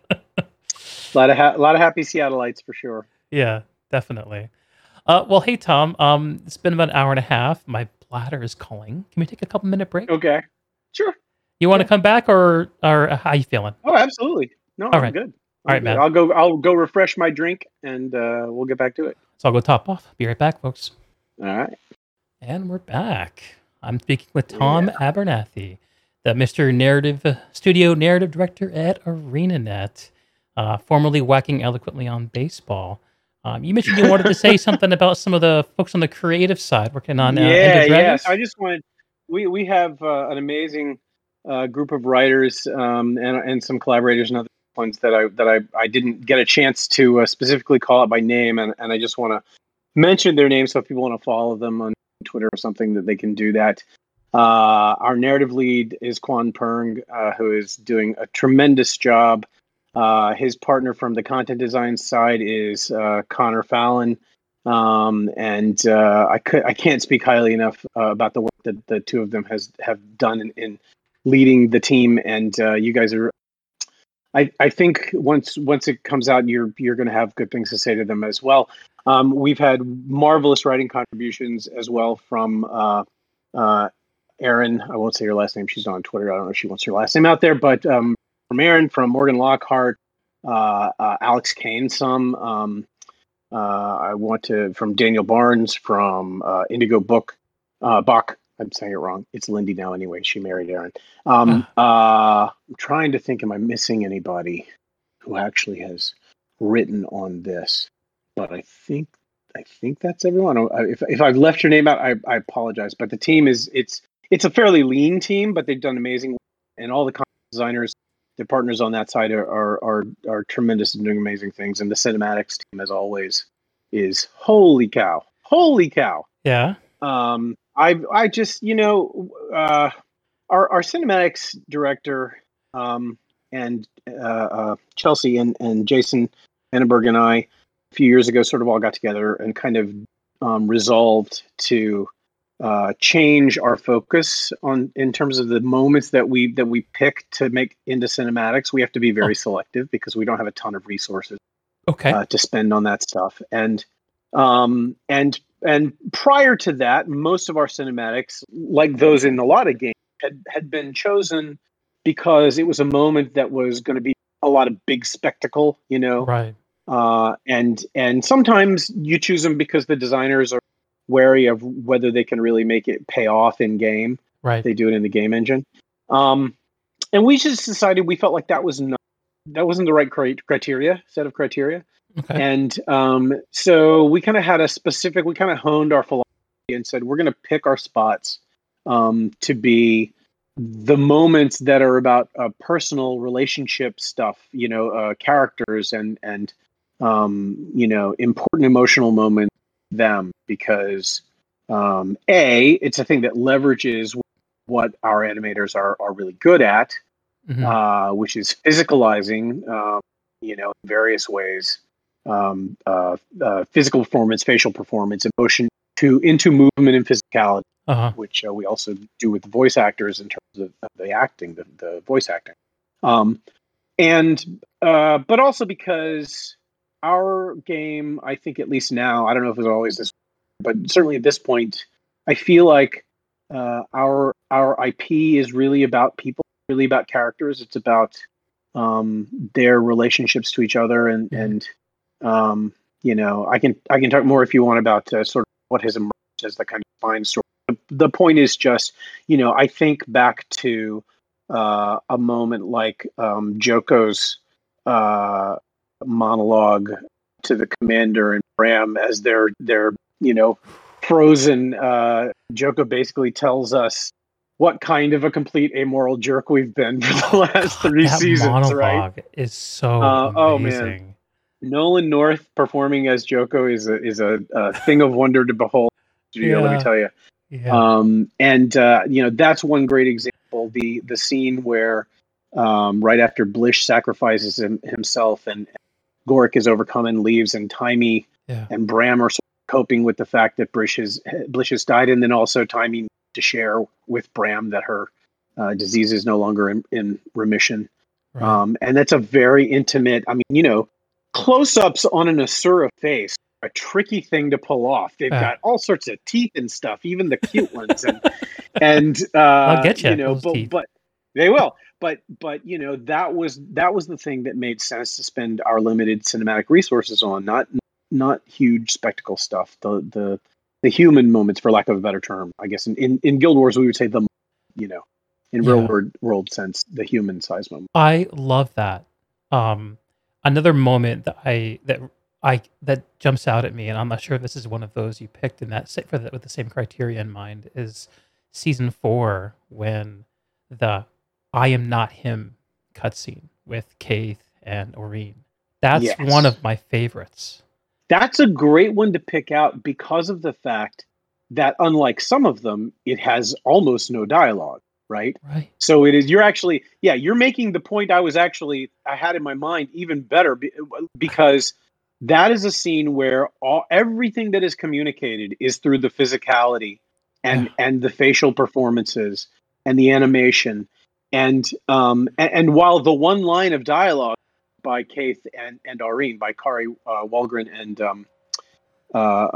Nika Futterman, is certainly contributes to it. Even I think even if you had the sound off and you didn't even hear it because their mouths don't move, or at least Aureen's doesn't. I'm not sure about Keith. But regardless, like the emotion of that moment is in the physicality of it. It's in the way that it's visualized, and that's our cinematics folks are so brilliant at doing that. And that is, I'm thinking that's the sort of thing more I was thinking of because I'm thinking about moments in End of Dragons that I can't be specific. That you can't talk about, but that bring that same level of skill and care to physical performance of non-human creatures sometimes, right? Like that's a challenge that our folks have. It's not easy to make an elder dragon express emotion on a face, on a head that's 30 feet long. I mean, it's kind of crazy when you think sounds about hard. it. It's a real challenge, and I'm just always amazed. We have a tremendously talented team. Chelsea's team is so good, and our artists and animators on the straight up art and animation side are amazing. The degree of love they put into what they do is tremendous, and it will be on the screen in End of Dragons. I can say that. There it is, folks. End of Dragons. Okay. Man. Okay. So I was excited, but this is actually part of like what I'm. This could be a whole aside, but I'll try to keep this very brief. Okay. I started playing online games in 1999 on my PC, my family PC. My parents bought me Quake 3, Unreal Tournament, and Half-Life for Christmas. Good parents. Good choices. Yeah, I'm not sure if they feel good or bad about it at this point, but I feel pretty good about it. So anyway, and that like set me off on a path, and I played World of Warcraft. Like I did all the online gamer things. I played Guild Wars 1. When I came, and then, I grew up. I grew up too. I got into the workforce. I found someone to love me and to love back, and I got to a point with gaming where I wasn't getting something about it wasn't giving me back what I needed to get out of it. I wasn't sure why, and I started having conversations with people and using that as a starting point to try to figure it out. And I think I'm connecting to something that you were saying before the break, and a little bit there and a little bit just what you just said, and what this was like for me, where something about it, the game as a way to connect with people, and how I'm finally starting to figure out that that's what it is for me, and that's what it is. Yeah. And now every time I get to go into Guild Wars, I get to think about the stuff I talk with you about. I get to think about all the people you called out, all the things that they've done. I get to think about the conversation I had with Bobby. I get to think about all the things I've talked to other Guild Wars streamers about, and all the the loves, the highs and lows of being a hardcore gamer. And I get to look at the world and see the people who make the world what it is, both by playing in it and by making it directly. I think it's a beautiful thing, and it's one of the things I love most about games. And I imagine this is something you thought a lot about too, as someone who has a lot of film experience and screenwriting experience. Is like the uniqueness of games as narrative engines, because it's inherently collaborative with the person who's playing it, but it's asynchronously collaborative, right? Yeah, that's true. I don't know what kind of point I want to make here, but I'm making all these connections that I'm just finding a lot of resonance with in terms of the connection, the human element, and not human as in strictly Homo sapien. I mean the people element. Sure. I love that. It makes me more excited to understand that focus on the cinematics to be more about those moments, the people moments, as opposed to a city exploding or whatever the thing can be. That's exciting to me, and that validates that thing I'm starting to figure out. And it also makes me think of some talks I've heard you give talking about a point I've heard you make at our GDC talks. I don't remember which one this was, about how gamers don't remember plot, but they remember characters. Yeah. I wonder why that is. Can you explain that one to me? Sure. Oh yeah, I absolutely can. Okay. Yeah. So this is from a talk that, and I will happily fight anyone who wants to about this. This is from a talk that Richard Rouse and I did at the Game Narrative Summit at GDC. Oh God, probably. Well, I was at Riot, so that means it has to have been years ago, which is amazing. Okay. Which was called "Death to 3-Act Structure." And it was a fascinating talk because the point we started out is situations where the point we started out making ended up not being quite the place we ended at. Like we came into it thinking we have one conclusion that we're going to draw, and then the deeper we got into the subject, the more we realized, oh wait, we're not actually completely right. we went to that. And it had a number of different aspects. One, as the title sort of suggests, is that it was primarily focused around, the talk was primarily focused around the idea of story structure. Okay. And of what, if any, story structure is best suited for a video game purpose. Mm-hmm. And the title "Death to 3-Act Structure" refers specifically to Hollywood 3-Act structure, which is a very specific model that's been used, a template that's been used in commercial Hollywood making for decades. Mm-hmm. Where basically the story is broken into 3 acts. The first and third are roughly half the size of the second. Each of those is broken down into sequences. The first and third acts into 2 sequences, and the second act into 4.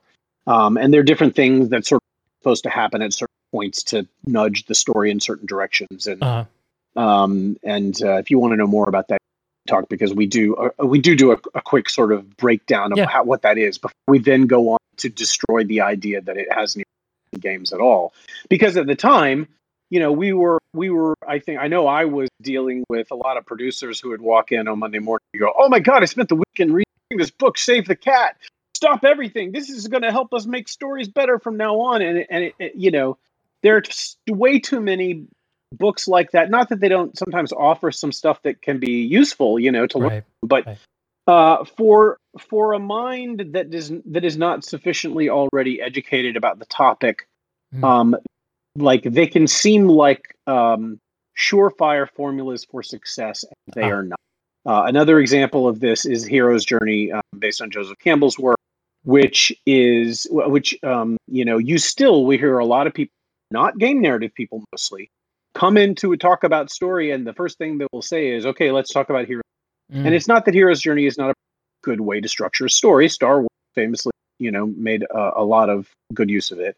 Right. But as Joseph Campbell himself would have said, he didn't like write it down in a prescriptive sense. Yeah. He wasn't saying this is the way all structured. He was the monomyth, right? Here are some, yes, exactly. Here's some commonality about the ways cultures all over the world, independently of each other, sometimes have sort of generally structured their story. Yeah. Interesting to look at the common elements, right, and to see the things that seem to have resonance no matter what culture you come from. Yeah.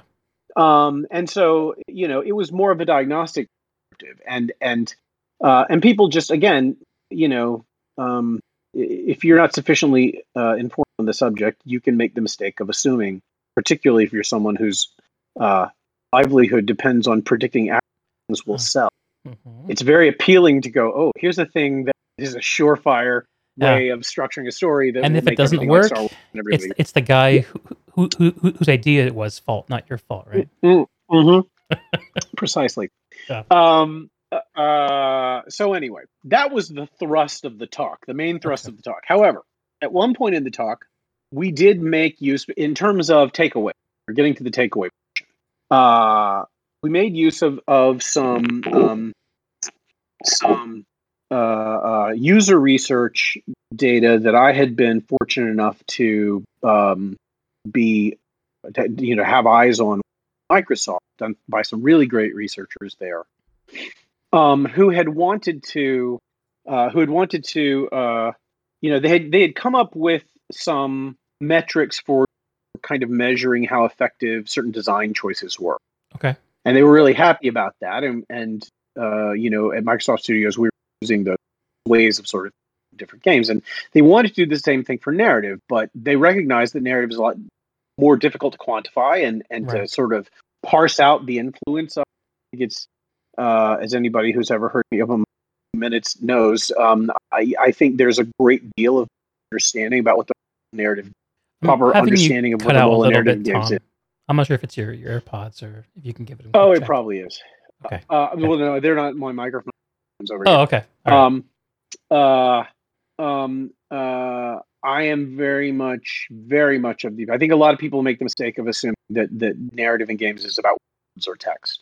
Right. And nothing could be further from the truth. I can point to a game like Journey and say, look, there's a game that has no word text in it at all. Yeah. And yet, do you feel it has a narrative context? Is there a story being told there? Absolutely, there is. Yeah. And protagonist and you having an experience, right? Game narrative is about two things, and two things only. It is about context and meaning. The game narrative is probably properly understood as the way a game experience is contextualized fictionally to make it meaningful, to answer the question, why am I doing this? What's the point? Why does it matter? Right? Mm-hmm. Designers are the what and the how people to some extent. We are the why people. Okay. Because if there's no good reason for me to do this other than, oh, it's fun. And I mean, that's enough for some things, but it's not necessarily going to be satisfying on a deep, particularly if you're someone with stories and stuff like that. And, the example that I always like to use, and I apologize if anyone has heard me like they're getting old, like it's getting old, but is, that as a game designer, I can give you a gray box experience where you're in a space and you've got this orb and you can bounce the floor and you can throw it to another player and there's a circle elevated on the wall that you want the orb through, and that's fun. There's some gameplay there, and I'll do that for 15 or 20 minutes. Mm-hmm. If, on the other hand, I give you an experience in which I say to you, okay, you're Steph Curry, and it's Game 7 of the NBA Finals, and you're at home, and the Warriors are down by 1 with 0.4 seconds on the clock, and you're at the free throw. Uh-huh. And there are 17,000 fans waving yellow towels in their ear. And whether you hit the next 2 baskets is going to determine whether you win the championship or you go to overtime or you lose the championship, right? Suddenly, this activity has meaning. Mm-hmm. It has an emotional value to me that I care about, which allows me to bond with the experience, hopefully to fall in love with the experience so that I become passionate about it and I want to do it over and over again. And I want friends of it, right? Yeah. This is what we do. And so said all that. So I could say the user research data that the UR folks came up with, they had to figure out a way to ask the questions so that they could get useful information. And so one of the questions they came up with was, tell us the story of your favorite movie or of a movie you like a lot. Sure. So, of something you like a lot. Tell us the story of a book you like. Mm-hmm. Tell us the story of a video game. Ah. And what they found was, interestingly, that that generally people spent about twice as many words describing the story of a book that they liked than they did describing the story of a game that they liked. Uh-huh. And beyond that, when they dived deeper into not just the number of words, but what it was they were actually saying, what became clear was that whereas people remembered the plot lines of movies and books very well, that when it came to summarizing, to telling the story of a game they liked, that the story they told wasn't always necessarily exactly plot, the extent that the game had a plot. Instead, it was a description of their own experience moving through the game, right? So that may involve a cinematic or a player saying something or Cortana saying something in your ear and you respond. But it also may, when you had this boss fight where it took you 25 times to figure out how to do it, or where you first got this weapon that was the thing that made a big difference in a battle you were going to fight. You know what I mean? Like, Yeah. it was a subjective experience that each player had uniquely. Right. And so that it became clear, the researchers felt, and I think they were correct, it became clear that the proper way to sort of think of all that was that the story of the game is the user's experience, is the player's experience moving through it. The plot, they found, simply is not sticky. They can't tell you as much about the plot because they're spending too much energy doing stuff. Mm-hmm. I mean, it makes sense. It's very intuitive, right? Which is, as you said, this is one thing that made me really happy because my instinct had been to assume that would be the case. But I didn't have any substantive, evidence to back me up. And now they'd come up with evidence that backed me up. Of course, in a video game, I'm doing stuff. So I'm not just sitting back and passively receiving everything and thinking about it, No. That, right? Oh, yeah. I am taking action and I'm participating in the whole thing. Mm-hmm. And of course, they're not going to remember your super clever twist necessarily, or like. And so the conclusion they had drawn, Mm-hmm. Which again I agreed with. It fit my instincts and my experience as well.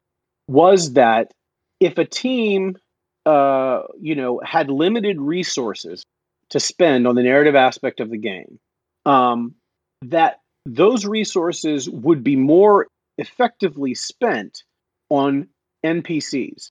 Mm-hmm. And the reason was that the thing that they did remember and talk about was characters. Yeah. Right? Yeah. Now, of course, as soon as I heard this, again, I went, yeah, I knew that. Thank you for giving me that in hard numbers, right?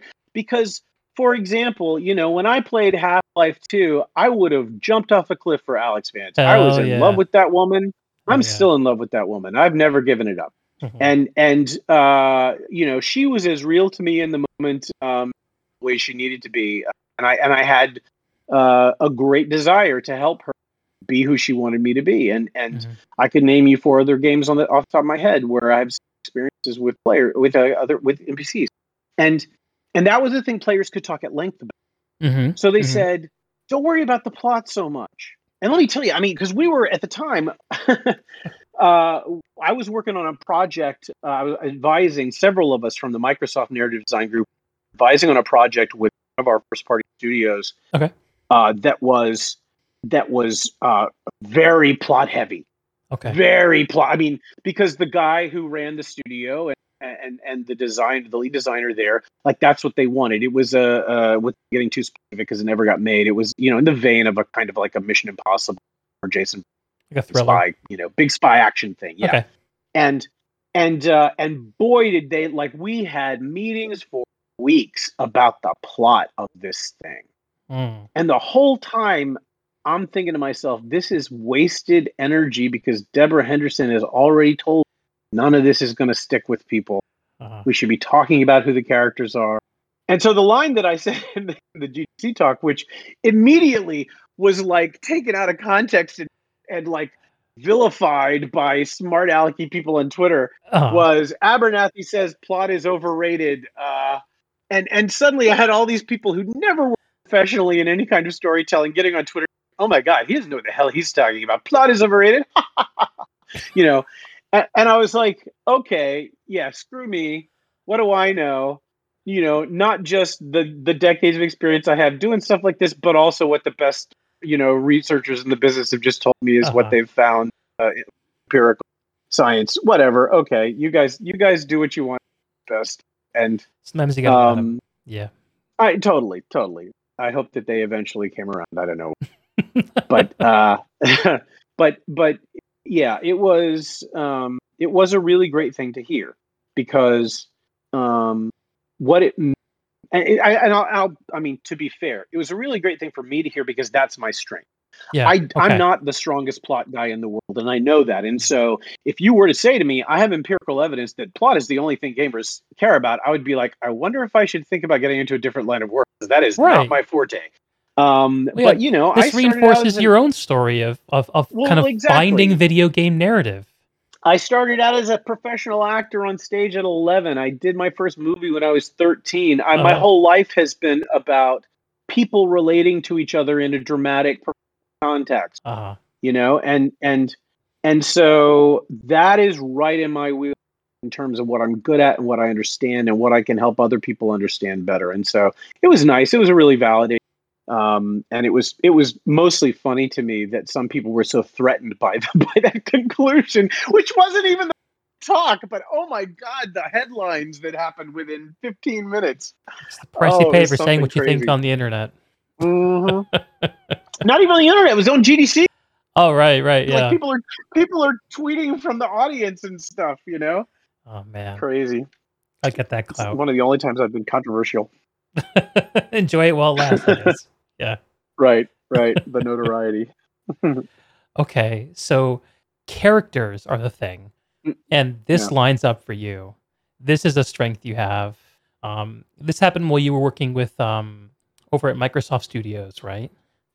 Yep. And then I think I have a timeline right. Tell me if this is right. After there, your next port was over with Riot Games. Part of Call. Yeah, that's right. And you Yes. So when I was at that's a Microsoft, game. I worked on a. Okay, go ahead. Sorry. Well, sure. Yeah. No, I'm sorry. I was anticipating where you were going, but finish your question. I didn't mean to cut you off. Oh, I was just gonna make the connection between man makes characters, man works on game that's all about characters. Like, wouldn't you think? Wouldn't you think? Yeah. Yeah. Yeah. So I don't know how much of this story I've ever told publicly, and I'll keep the names out of it. Okay. Because really none of the principal people involved are even there anymore as much. So yeah, let me say this. So I have a lot of affection for Riot. I have a lot of affection for League of Legends. And I really was looking forward to it for the reason you say, because if ever there was an IP that's all about the characters, it's that. And one thing I was astonished by as soon as I got there was to see how much they had the champion creation process down to a science. I mean, it didn't always work. Like sometimes you spent 6 months developing something that ended up not happening. But that's part of the high quality bar. Well, exactly. And when they did get all the way through, they were each distinct and fascinating and memorable in a jillion different ways. And those teams are cross-disciplinary. And that was some of the most fun such work that I've ever been a part of. I had a great time. There are a lot of I sounded like I was burning the League community earlier. I'm not. Players, as you say, it's a very competitive game. I'm not a very competitive person, so in that sense, I wasn't necessarily the best fit. I mean, look, here's the reality.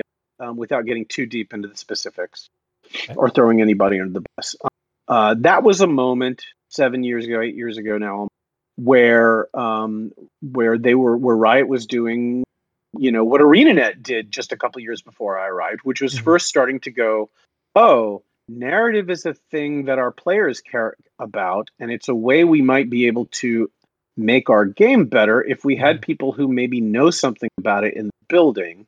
So let's start building a narrative team. And again, like most studios did, the first thing they did is they went, do we have anybody already? Right. Hey, you in QA, I saw you've posted some fanfic. Can you write? You want to come do this? Okay, you in community, English major, right? Even though you're 22 and just graduated from college, why don't you come over and join And don't get me wrong, fabulous people, every single one of these folks. Okay, I'm not like amazingly talented, but young and green, and no one prepared them. They weren't ready for what they were being asked to do. They didn't have the skills yet, and there was nobody to show them. And so then Riot smartly went, okay, let's hire somebody who's good at this to show them. And they did. I won't say who it was. It was somebody who was a big league fan and player, but who had achieved a great deal of success in a different medium. Okay. Who they brought over with the mission of improving this aspect of what they did. And also, look, Riot already at that point was the most popular game in the world. I remember hearing the statistic, which sounded impossible, which was at any given moment, 3% of all internet traffic in the world is League of Legends games. I doubt that's still true, but it was apparently true at the time, and it's just mind-blowing, right? Yeah, it's huge. And so, and it's in LA, it's in Santa Monica, and so there were Hollywood people circling the place constantly wanting to, honestly wanting to they were sharks who wanted to get fat off of the gold mine that they, sorry to mix my metaphors, but that they saw Riot and League of Legends. There were a lot of hangers on sort of functions. Sometimes there were there were people who wanted to be involved with the idea of taking this IP and making movies and making stuff with it, the multimedia and again stuff, 8 years ago it wasn't like now, where now we examples of where that's happened and it's been really successful, right? At the time, it mostly had not happened. It had happened not to any great creative success, and usually not to any economic success either. No, but people hadn't mostly figured out how to take a game IP and make a decent movie or TV show out of it at the time. I think Resident Evil is maybe one of the only things I can think of that sort of made that jump. Yeah, exactly. In many senses, right? And so this guy that they hired a couple other guys sort of like me who were older, experienced people from games, brought them in, and they was looking for someone to be. He was the creative director, and he was looking for somebody to be the narrative lead, which is the first time they would have had one of those, the highest narrative position at the company at the time. Okay. And he and a woman who's one of the most important lead designers they had, the two of them were the ones that hired me. Okay. Like a lot of people, I had talked to Riot several times over several years. That's just how they roll. But this time, I mean, these people really saw that and they wanted that. They were, he especially was from creative entertainment, from creative dramatic entertainment. And so he knew the values, he had them. Sure. That's why he wanted me there. Yep. And so I came in, and the morning that I came in, the director of another creative discipline, and I won't be any more specific than that, basically in what I can only describe as an empire building power grab. I arrived that morning, having driven down from Seattle 2 days earlier and gotten my apartment all set up. I arrived that morning for my first day at work, discovering that this person had basically effected a coup and had taken over the narrative department. He was not a narrative director. He was from a different discipline, and had gotten the guy who had hired me, who was putatively the creative director, put in a corner on a side project. Basically, he just took over the team from me. Huh. And that was my first meeting, was that guy sitting down with me and telling me that he was now my new boss. And that, gosh, he looked forward to working with me. Okay. Sounds awkward. Oh, what it was ultimately, spent the next year trying with some great collaborators. I loved that team. Again, even the young folks who were green, boy, did they want to learn, and they were so they are. Some of them have many of them gone on to amazing success. You mostly not at Riot, but still they're tremendous. It was great working with them. And some of the senior guys are some of the best friendships that I've made in the business, and I still keep in touch with them, and they're brothers of mine. But we went through hell. We went through a war, and mainly it was because we no longer had.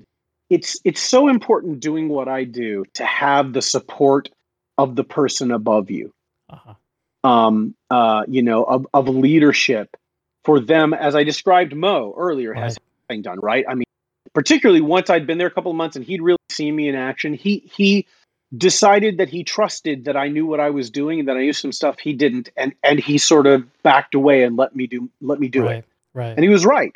I think, almost objectively, you can look at that we've done and what people, team and with us have to say, and I think it's incontrovertible that was the right thing to do. The guy who could have done that for me at Riot was disempowered and no longer my boss the morning I walked into the studio for the first time. And so the next year was me having to hope and trust that the guy who now was my boss, who was not from my discipline, meant it when he said he was behind what we were trying to do. And I was wrong. It turned out that was not true. And which is a shame, because I learned a great deal from him. He talked a great game. I learned a great deal from him about being a manager of a team. It's just that he didn't practice what he preached when it really came down to it. Yeah. Yeah. And he was going to build his empire if he could, and he would throw people under the bus as needed in order to make that happen. He'd done it with the guy who hired me, and he did it with other people while I was there. And so we, you know, we all fought that good fight. I fought it for a year, and I was also, there were extenuating circumstances. I was commuting from Seattle, so I'd go down every Monday morning, fly back every Friday evening, and I Yeah. had a young daughter, and I didn't Yeah. like. I knew how hard it was for me. It was, but I didn't have a family. Yeah. And in retrospect, if I had, I probably would have ended it sooner. But it was a very difficult year, and the long story short of it is, the answer to your question is, ultimately I was not empowered to do it, to do that, what you talked about. I wanted to. That's what we were there to do. Our team was ready to do it. We were leveling up like crazy. We had some really great folks who knew what they were doing, and we just did not have solid backing from our leadership. Mm-hmm. And one thing that I learned from that, I mean, first being at Microsoft and then being there, you'll understand it as a Yankees fan. I think one of the reasons that I took the job with Microsoft in 2008, after having been at Pandemic Studios for 3 years, is because they approached me, and Pandemic had gotten sold, and it was easy to see how, because at that time there was lots of publishers buying studios and then shutting them down. So it was easy to foresee that was in the cards at some point. Mm. And Microsoft and a couple of other companies in Seattle reached out to me, and my wife and I had always, Microsoft being interested in me sort of felt like, oh, finally I'm done with my rookie contract. I get my free agent opportunity, right? And I want to You're right, see what my worth is, and the Yankees are in. Yeah. And wow, right? And who wouldn't be overjoyed to do that? Brian McCann, damn you. I'm not bitter. That's a very inside Braves Yankees. Those three of you out there who might understand. So 5 years there and a year at Riot, what I learned was I don't want to be playing for the Yankees. I'm not cut out for that. I'm not happy dealing with everything that goes with the places that have the most heat and that have the most, that people most see as an opportunity, a place where they themselves can make their fortune. Because, and I'm not talking about so much the people at the companies as the people circling the companies. Sometimes, right? The this was a big perception. thing. Right. Yeah. And like, I am not Big Entertainment Co. Inc. material. Mm-hmm. I am too much of an iconoclast. I'm too much of I have my way of seeing things and doing things, and the way you can get the most value out of it is let me do what I know how to do the way I know. Yeah. Instead of telling me, oh, there's the cardinal way, you got to confirm. Yeah. Right. You come to the Yankees, got to cut your beard off, got to shave your beard off, because the boss, he doesn't like that. And that's not me. Got it. I'm not happy, and I'm not appreciated is the other thing. Like, they want you to conform to a degree. They are not interested in what you individually bring. Yeah. At least those experiences. That was my experience at those two places. And what I realized after Riot was that the happiest I'd ever been was the 3 years I was at Pandemic. And the year before it, writing Destroy All Humans as a contractor. And so I realized I am not suited to play the Yankees, to play for the Yankees. I should be playing, for the Braves. I should be playing for the Padres or some, smaller market team that doesn't have all of the weight of that from everybody looking at it. Mm-hmm. That was one reason that I was looking at a place like ArenaNet. It took me several years to find an opportunity doing what I wanted to do. Mm-hmm. And when Mo gave me that opportunity, I was super grateful. When he left, I told him for that it was a gift, unlike anything anybody else has ever done for me in this business. And he put a lot of trust in me. And I never took that for granted. And I hope that I fulfilled it. I think that I did. I do remember the day that All right, so to segue a little bit into a GW2 thing that you Uh-huh. may bring up memories for you. So, Okay. Path of Fire had come out, Yep. and we were determined at that time to follow it up almost immediately with the first episode of season 4. Right. Like, we knew people weren't expecting that, Yes. and we wanted to give it to them. And so, you Yeah. know, Path of Fire came out, and almost immediately we were like, and in 3 weeks, here comes out episode 1 of season 4 or whatever, right? That was crazy. It was crazy. We had already been hard at work. And speaking only for myself, since I was so new to the company, I mean, I didn't know anything at that point about anything. Okay. And boy, was I flying by the seat of my the way we got the first couple of episodes of Living World season 4 out were very different from the way we ended up by the end of this, just by necessity.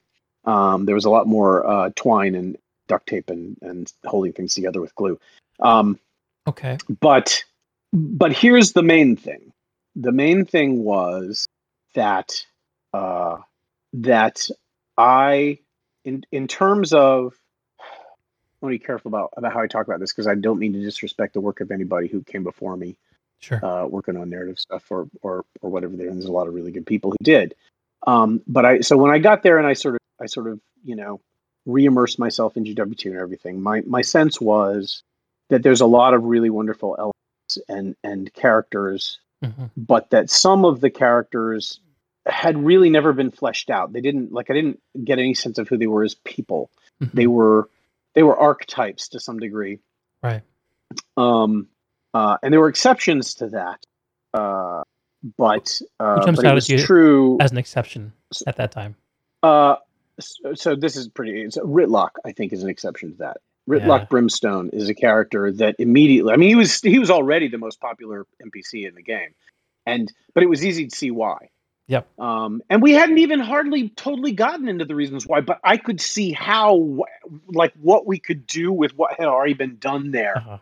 And just like his experience being the reason Balthazar was able to escape in Path of Fire, getting Sahathan his sword, his flaming sword, and busting out, and Ritlock, feeling some guilt about that. And I don't remember if that was a thing that already existed in Path of Fire before I got there or not. Regardless, that's what happens in Path of Fire. If you play it now, that happens, and Ritlock spends some time really feeling responsible for having let Balthazar, who is the self-styled god of war, get out and go on the loose and start destroying people and things. So Ritlock is a great example. They have a wild card, that Balthazar. Indeed. And then there were other characters who, as I was sort of doing my audit kind of how players felt about different aspects of the story thus far and everything, there are other characters who players clearly liked but really weren't happy with at the moment. And in that number, I would count Bram, who the comment that we saw all players on forums and stuff was he's too emo, he's whiny, he can't get over his mother dying, blah blah blah. Kaith a bit, because I think the stuff with stealing the egg and Kaith was a complicated character, but she hadn't figured out why or her motivations what it was about were hard to understand.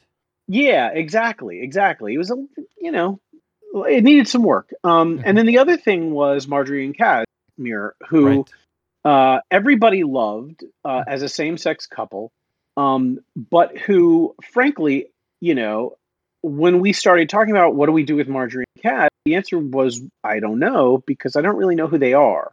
And it took us a while to figure out the reason that was true was because everybody, both the players and the devs, had always thought of Marjorie and Casimir as a couple.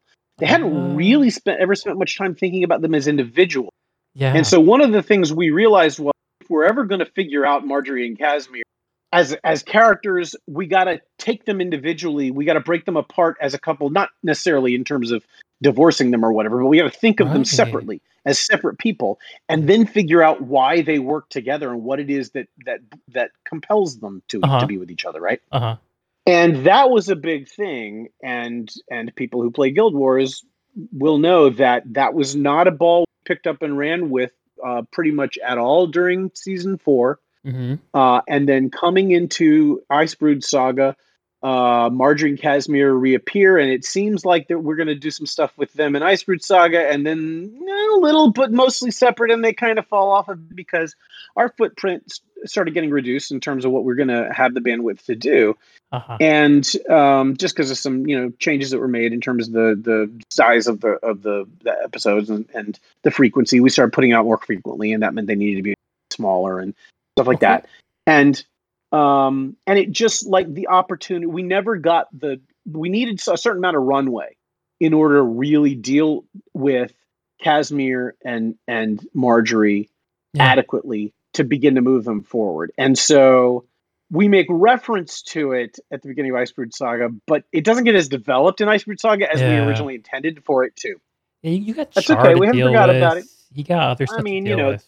There's a lot of stuff going on. No, Bram and the Spirits of the Wild and all that stuff. Right. I mean, all I'll say is we have not forgotten. Okay.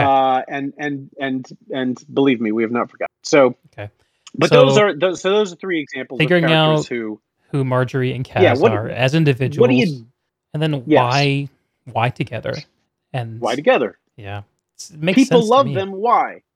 People loved them because they were, same-sex couple poster children, and that's not a good enough reason.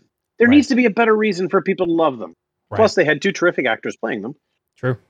All these folks did.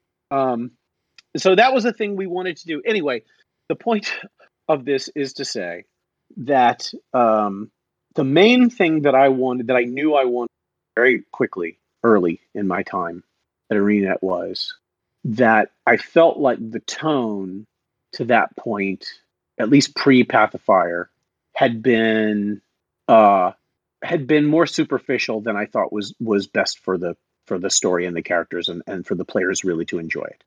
I think it is fair to say, and I say that because I know people who worked on the original game who will say this now. I think it's fair to say that the first game, I'm sorry, meaning the vanilla Guild Wars 2, not Guild Wars 1, vanilla Guild Wars 2,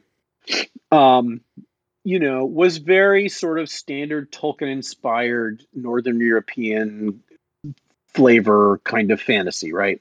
Mm-hmm. With a couple of new species thrown in to make things interesting, which is cool.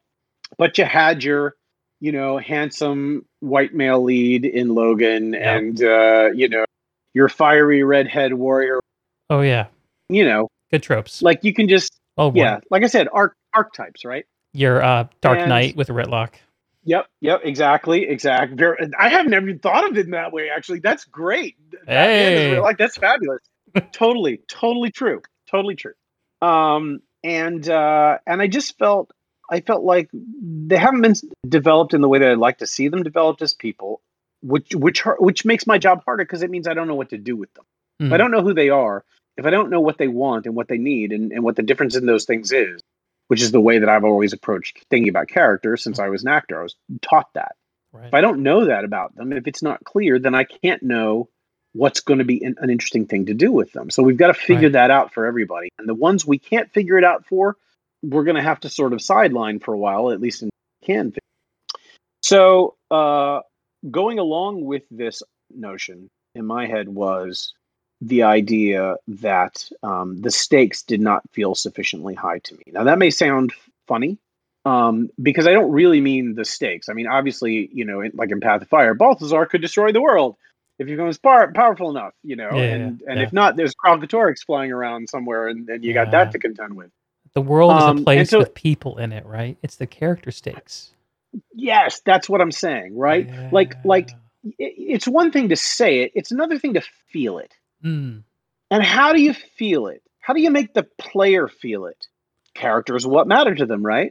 Mm-hmm. So you need to raise the stakes and make things really matter. The number one complaint people have about video games in terms of characters, it's that dying doesn't mean anything because the player character always revives and important NPCs will always come back one way or another. And death is a thing that happens over and over again. And it has no, right? It's cheap. Yeah. So Bobby and I talked about it and we were like, death needs to mean something. Yeah. This is a big question going at the studio at the time. How do we make death mean something? Because I think they'd gotten a lot of um, heat for the way they killed Air in some ways, and Yeah. they were determined not to bring her back because that would be like players are already mad that we bring characters back too much, right? So Right. there's no way we're bringing Air back, and then of course we brought her back at one point as a ghost, basically out of the mist. Yeah. But That was a neat little moment, generally though. but generally we've stuck to that, right? Yeah, And we only did it because actually it became necessary. We realized for Bram to have an arc, he needed to come to a better place in terms of how he felt about his mother, and the best way for that to happen is for his mother to show back up and say, "Stop obsessing about me all the time." Yeah. So that's what we did. But mostly, this was the thing, and this is a big thing at the studio when I came. You know, players feel like we're never serious when we kill characters off. So when we do that, we need to really stick to it. Mhm. Okay, cool. Best way to establish that, I think, is to put people you care about in jeopardy, and I mean real jeopardy, Mhm. and have it not treated in any kind of superficial, haha, I will save you kind of way, but rather have it treated as a thing that is real and that they could die. How do I sell that? Well, I sell that by having them tell you, I am really afraid because this thing is real to me and I'm afraid I could die. Mhm. I mean, Mhm. put most simply. So, okay, Joko. Yeah. Joko was not, and I've said this elsewhere, so this is not making news. For the narrative folks, Joko was not the big ticket item for season 4. Yeah. We were focused on Kralkatorrik.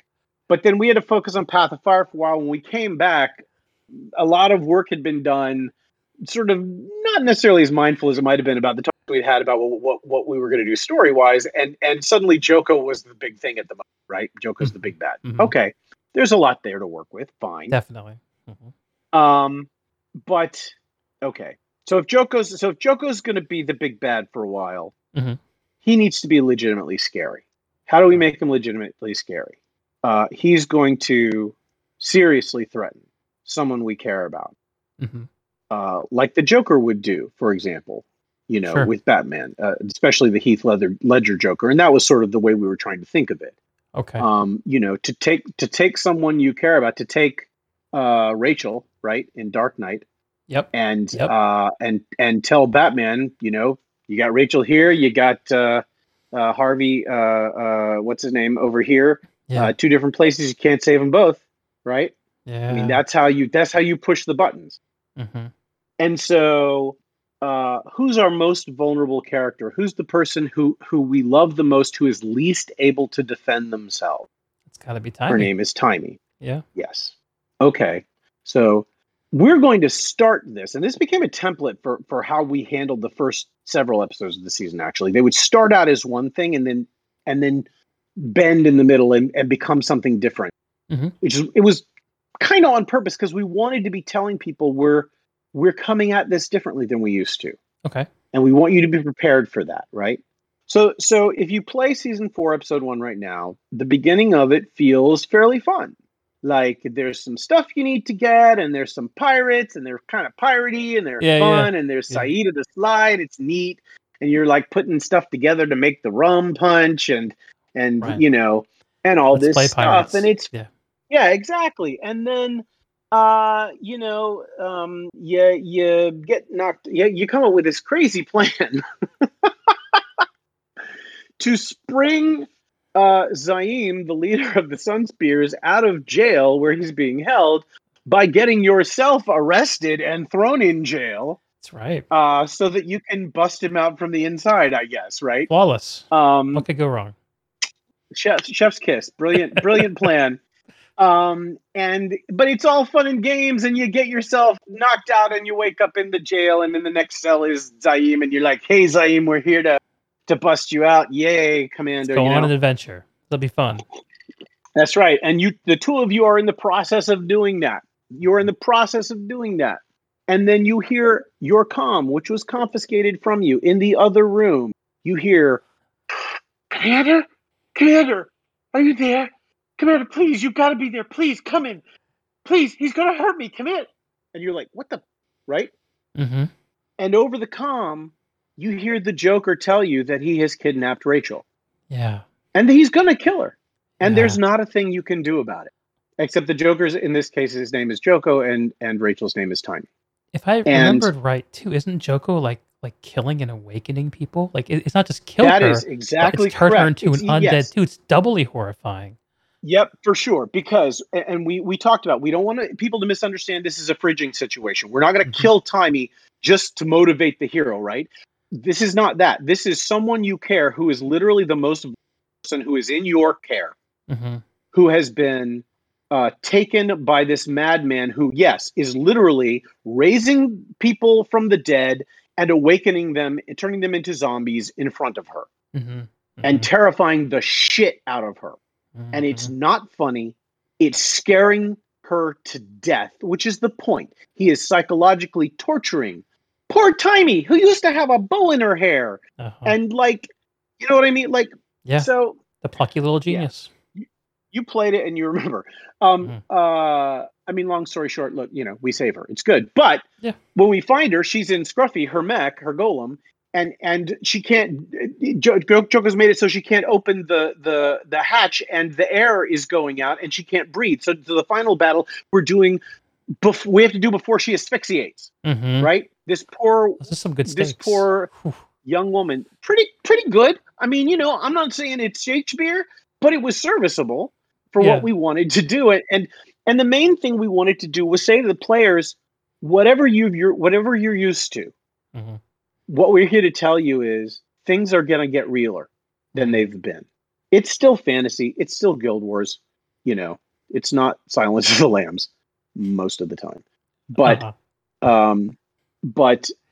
we're going to put people you love in situations that have high urgency and emotional stakes, because we think that's going to make you love this even more. Right. So the morning that episode got released, we have a wonderful thing at ArenaNet. I've done it since we've all been home, working from home because of the pandemic. But when we're in the building on the morning of a release, mostly they will bring in coffee carts to have people make fancy coffee drinks. They have a waffle bar where some of the producers will make waffles for everybody. It's a fun, joyous occasion. Everybody's excited. And for something big like Path of Fire, there's even like a button on the wall, and Mo pushed the button, and when we counted down and the thing went live, we don't do that for a Living World release. That's fun. I love that. Yeah, but it's a very festive atmosphere, right? Right. So we're all still riding high because Pathfire came out a couple of weeks earlier, 3 weeks earlier, and we're excited because it's doing well. People really like it, and it's doing well, and that was great. Crystal Desert, man. But like I said, I came in the middle of that. Everything was to me, so anything that's good about Path of Fire, I mostly say don't thank me, thank somebody else who was brilliant and did it well, because I was still trying to figure out what was which direction was up. But it was known among the creative folks in the studio, at least, that episode 1 of season 4, which is called Daybreak, that it represented a risk. And I had talked to Mo about this, and I'd gotten his okay. I'd said all the things I just said to you. I'd said to him, right, we want to raise the stakes. We want to signal to people that bad things can happen in this world, because that's the only reason, right? If you know the hero is always going, exactly. If you know the hero is always going to succeed and not be killed, then what's the point of anything? Right? Why out of bed? Yeah. Failure has to be a potential thing that can happen, and I mean failure in the sense of absolute death or the world ending or something.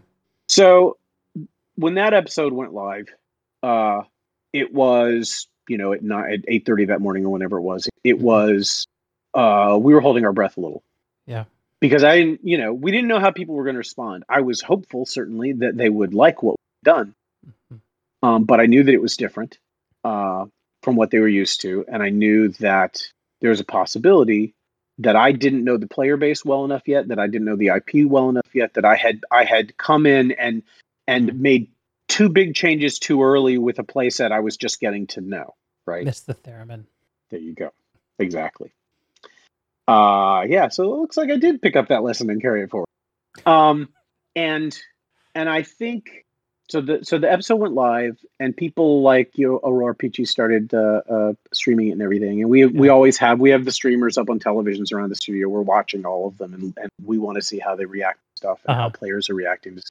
And long about halfway into the time it takes to play the episode, players started freaking out.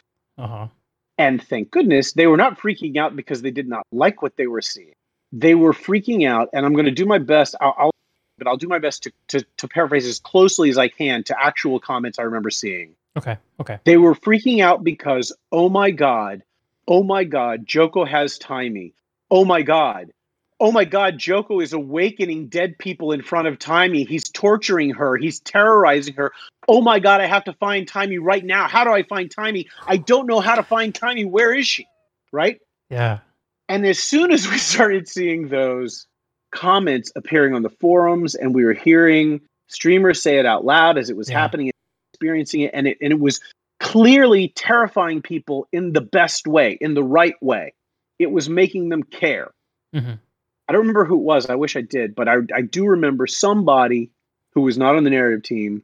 I had just plopped down on a table by the stairs at one point in the lunch area. And I was just sort of like letting the fact that people didn't seem to hate it so far I was letting that wash the relief wash over you. Yes, exactly. I know what you're talking about. But somebody walked past me. I feel like it was a producer, but I don't know. And said, this must feel pretty vindicating, huh? And I was like, you know what? It kind of does. It was one of those moments where you take a big creative risk and you're rolling the dice and you could fail huge, right? But another Konstantin Stanislavski quote that I like to quote is, without risk, there can be no discovery. Yeah. And I believe that in my bones. This is probably another good reason why I'm not good to work for giant entertainment conglomerate Inc. Yeah, because they're not usually into that, right? Yeah. But I believe in being willing to fail because it's the only way that you really can succeed, I think. And Bobby and I had taken a big risk. I mean, that's part of why I felt fairly solid, is because Bobby knew all this stuff a lot better than I did. And he was like, yeah, I think this will work. I think it's the right way to go. I think people are really going to love it. Our players are going to the whole time he was saying, yes, I think these instincts are the right way to go. And Bobby Stein, who's been in reading that for however many years at that point, he would be in a position to know. At that point, yes. He knows the players. Yeah. And so I trusted him implicitly, as I still do. And I always would. And so the fact that he believed in it, that meant a lot. And I felt fairly confident going in, but you never know.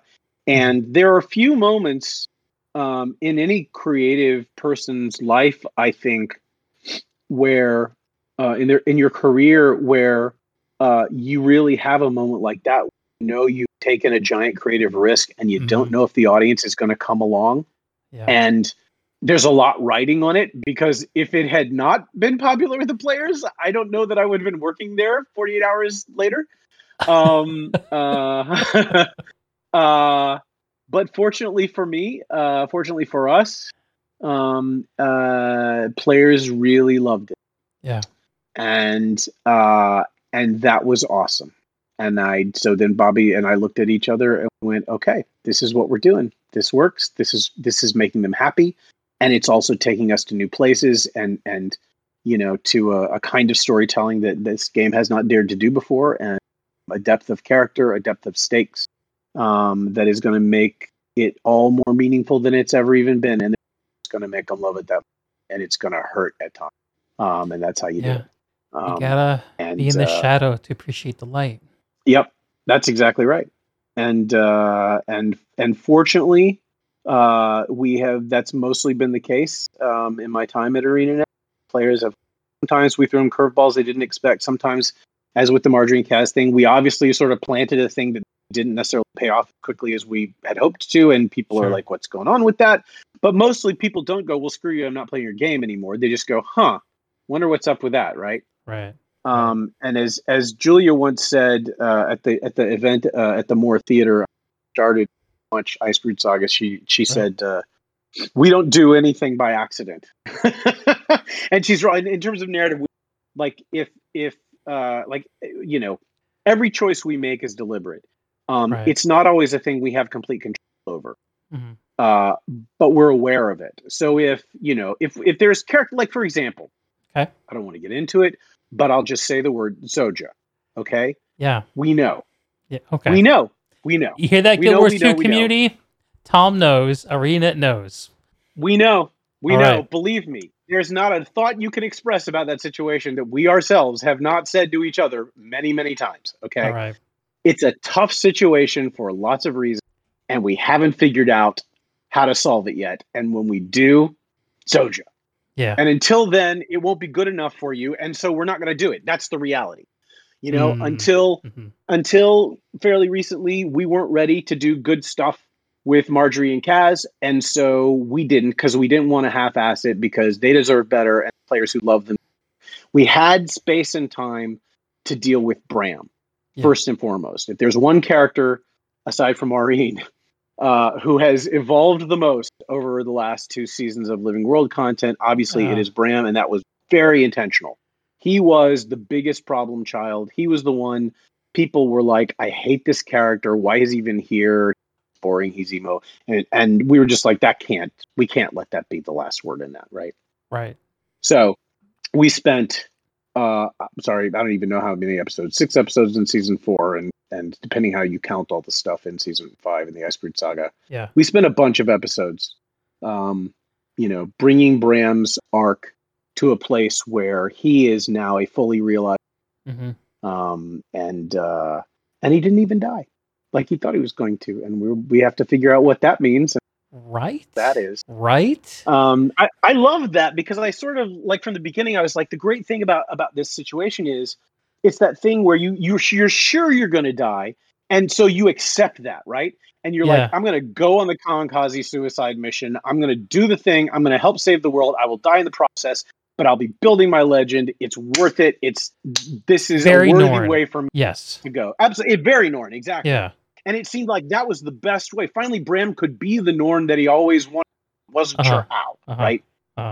And then you do that, and you don't die, even though 2 different prophecies seem to make it a lead pipe cinch that you had to. Yeah. Like, how exhilarating does that have to feel once you get sort of the whole lava wolf stuff out of your system? I mean, the possibilities for that are really huge, and I love them. And so that's really exciting. But that's, long story short with Bram is we have brought him to a place where now, like anything is possible. He has nothing but blue sky in front of him, and we get to see what that means. Yeah, right? he's passed through his night. He's passed through the night. Yes. And it's the dawn for him. He has. That's a good way of putting it. We are sort of mid-process that with Case. But certainly the evolution of what's happened with Aurene has, I think, focused Kate and given her a sense of purpose. Yeah. That she didn't necessarily have before. It was wonderful sort of letting her and the commander play out this mom and dad thing with Aurene in season 4. And it was a funny thing though, because, and I've told this story before, so this isn't news either, but it's a good story. The cinematic that you made reference to earlier, where Aurene basically asks Kate to let her brand her. Yeah. And Kate consents to that and is transformed in the way she is, and now fully can, psychologically, telepathically communicate with Aurene and be her voice because she can't speak. And we loved that moment. We loved the idea. We were like, Kate is going to be the... Yeah. And then the very next episode, Aurene comes back to life and goes, we got to go get Kralkatorrik, jump, get on her back, and you're off like a shot to follow Kralkatorrik into the mist. Right. And you can't take Kate with you. It's only a 1-seater.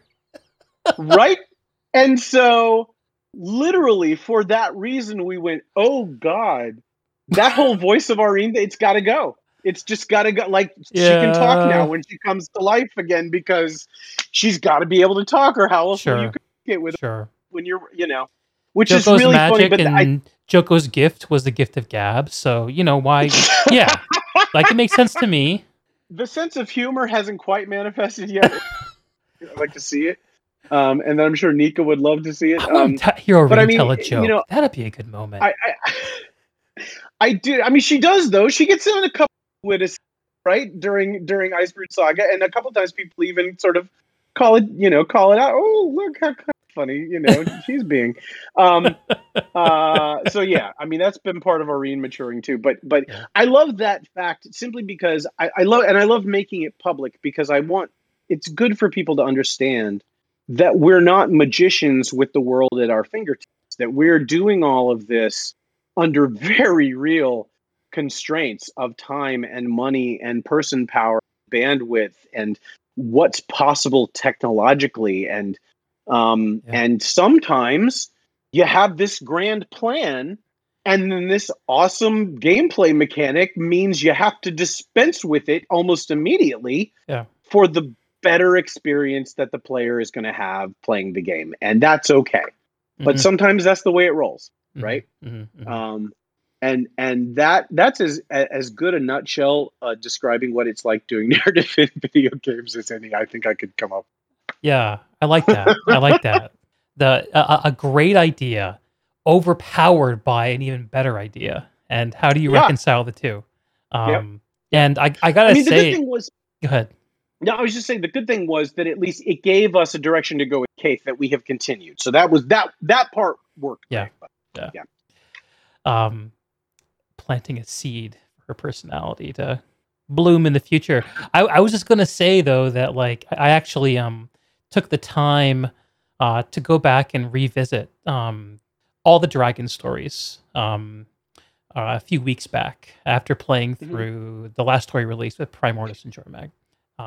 And had taken the time to experience the last part of the season 4 arc with Irene and that whole story and the competition with Kralkatorrik, being able to do it like sitting there in a session, I was so overpowered by how powerful that arc was, and how I was just so impressed at not just the spectacle of the confrontation with the Elder Dragon, which is pretty incredible. Yeah, it's incredible, and it's part of the reason it's so incredible because I don't make games about Elder Dragons, but I think that probably making an Elder Dragon confrontation pay off is probably a very hard thing to do.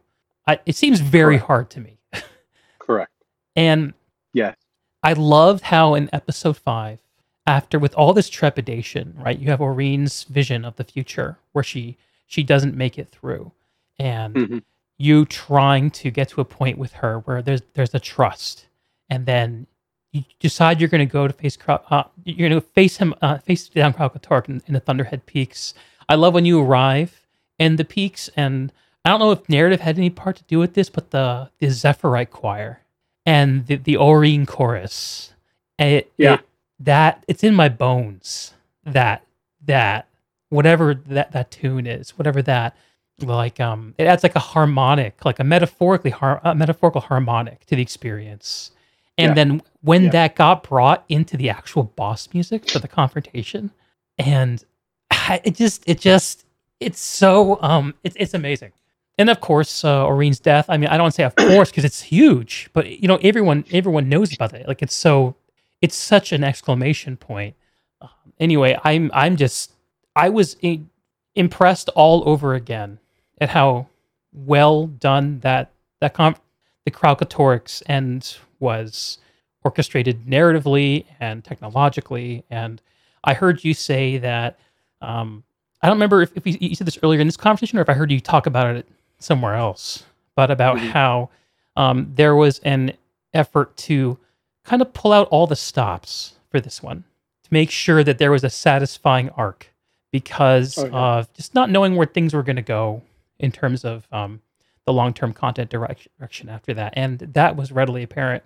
And it's just, I don't know, from this gamer, I just got to say congratulations on that because I don't often go back and revisit MMO story experiences and feel affected again. I don't see it very often. And well, on behalf of the team that made those things, thank you for all of that. That would is the sort of thing that would make any of us feel mushy, because that's exactly the sort of reaction that we hope for. I mean, we want to affect people. Yeah. And all of those things, again, that you just said, they weren't all just narrative choices, as you noted. I mean, for example, the music, and I wish that I knew specifically which composer, did which piece so that I could credit them specifically by name. Mm-hmm. I know Nick McLean Deemer on the stuff at the end of episode 5, excuse me, episode 6, War Eternal. But other than that, I couldn't be specific. But our composers are astonishing, for sure. I mean, all of our creatives, I never cease being amazed at their artistry and their craft and the ideas they come up with. And yeah, it is, I think it's known at this point. I mean, there was a swing for the fences sort of sense to season 4, because we weren't sure what was going to happen. I'll just say it. I'll put it down. Sure. And so we wanted, if that was sort of the end of that sort of way of doing content, then we wanted it to feel complete and like a really satisfying end point had been reached. And there were a lot of other interesting choices that you make that end up landing a little different than you expect them to, or stuff. I mean, I already talked about how we hadn't really planned for the first half of season 4 to be mostly about Joko, but it sort of just turned out that way, and that was great in a number of different senses. But it also just meant that we had to move through the arc into 3 episodes rather than 4 than that, right? Right. And so, one thing that comes to mind about those last 3 episodes, which are just gorgeous in so many ways. Yeah. There's so many wonderful writers who work. Samantha is one. Neil, lots of folks, lots of really good writers, many of whom are no longer with us at the moment. But I think that so first, all right. So first, let's talk about All or Nothing episode. Okay. 5. Yep. Because the thing about it is that, and I don't know if you felt this, you knew what was coming this time, right? Yeah. It's called All or Nothing. People playing it, yeah. Well, for people playing it at the time, though, of course, they knew 2 things. Yeah.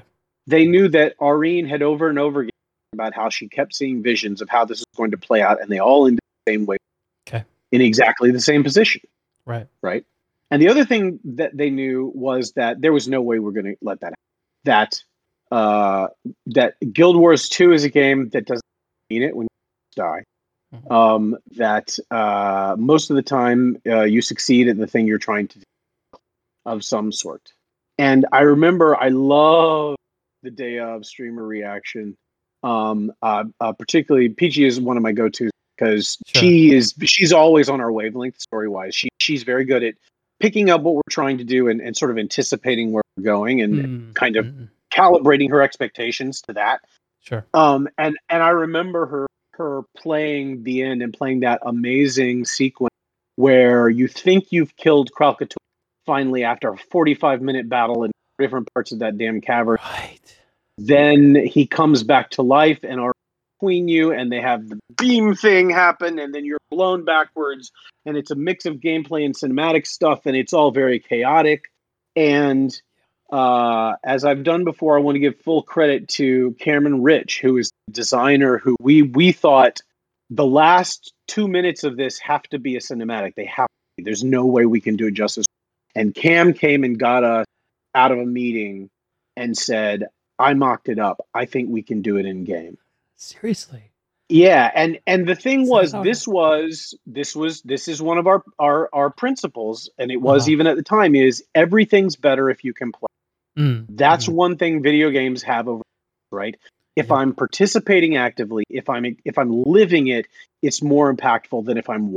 I know some companies, some video game companies that are very successful disagree with. Makes you think of Half-Life, that kind of vibe. Always love that. Yes, which is where I got that idea from. Yes, that's right. Yeah, Half-Life, yeah. there are no cinematics in Mhm. Half-Life. It is seamless, and yet there are moments in it that are completely cinematic, but I'm always an active participant. Right. Yes, paradigmatic example to me, Mhm. Okay. the work that they do. I'm very influenced by them.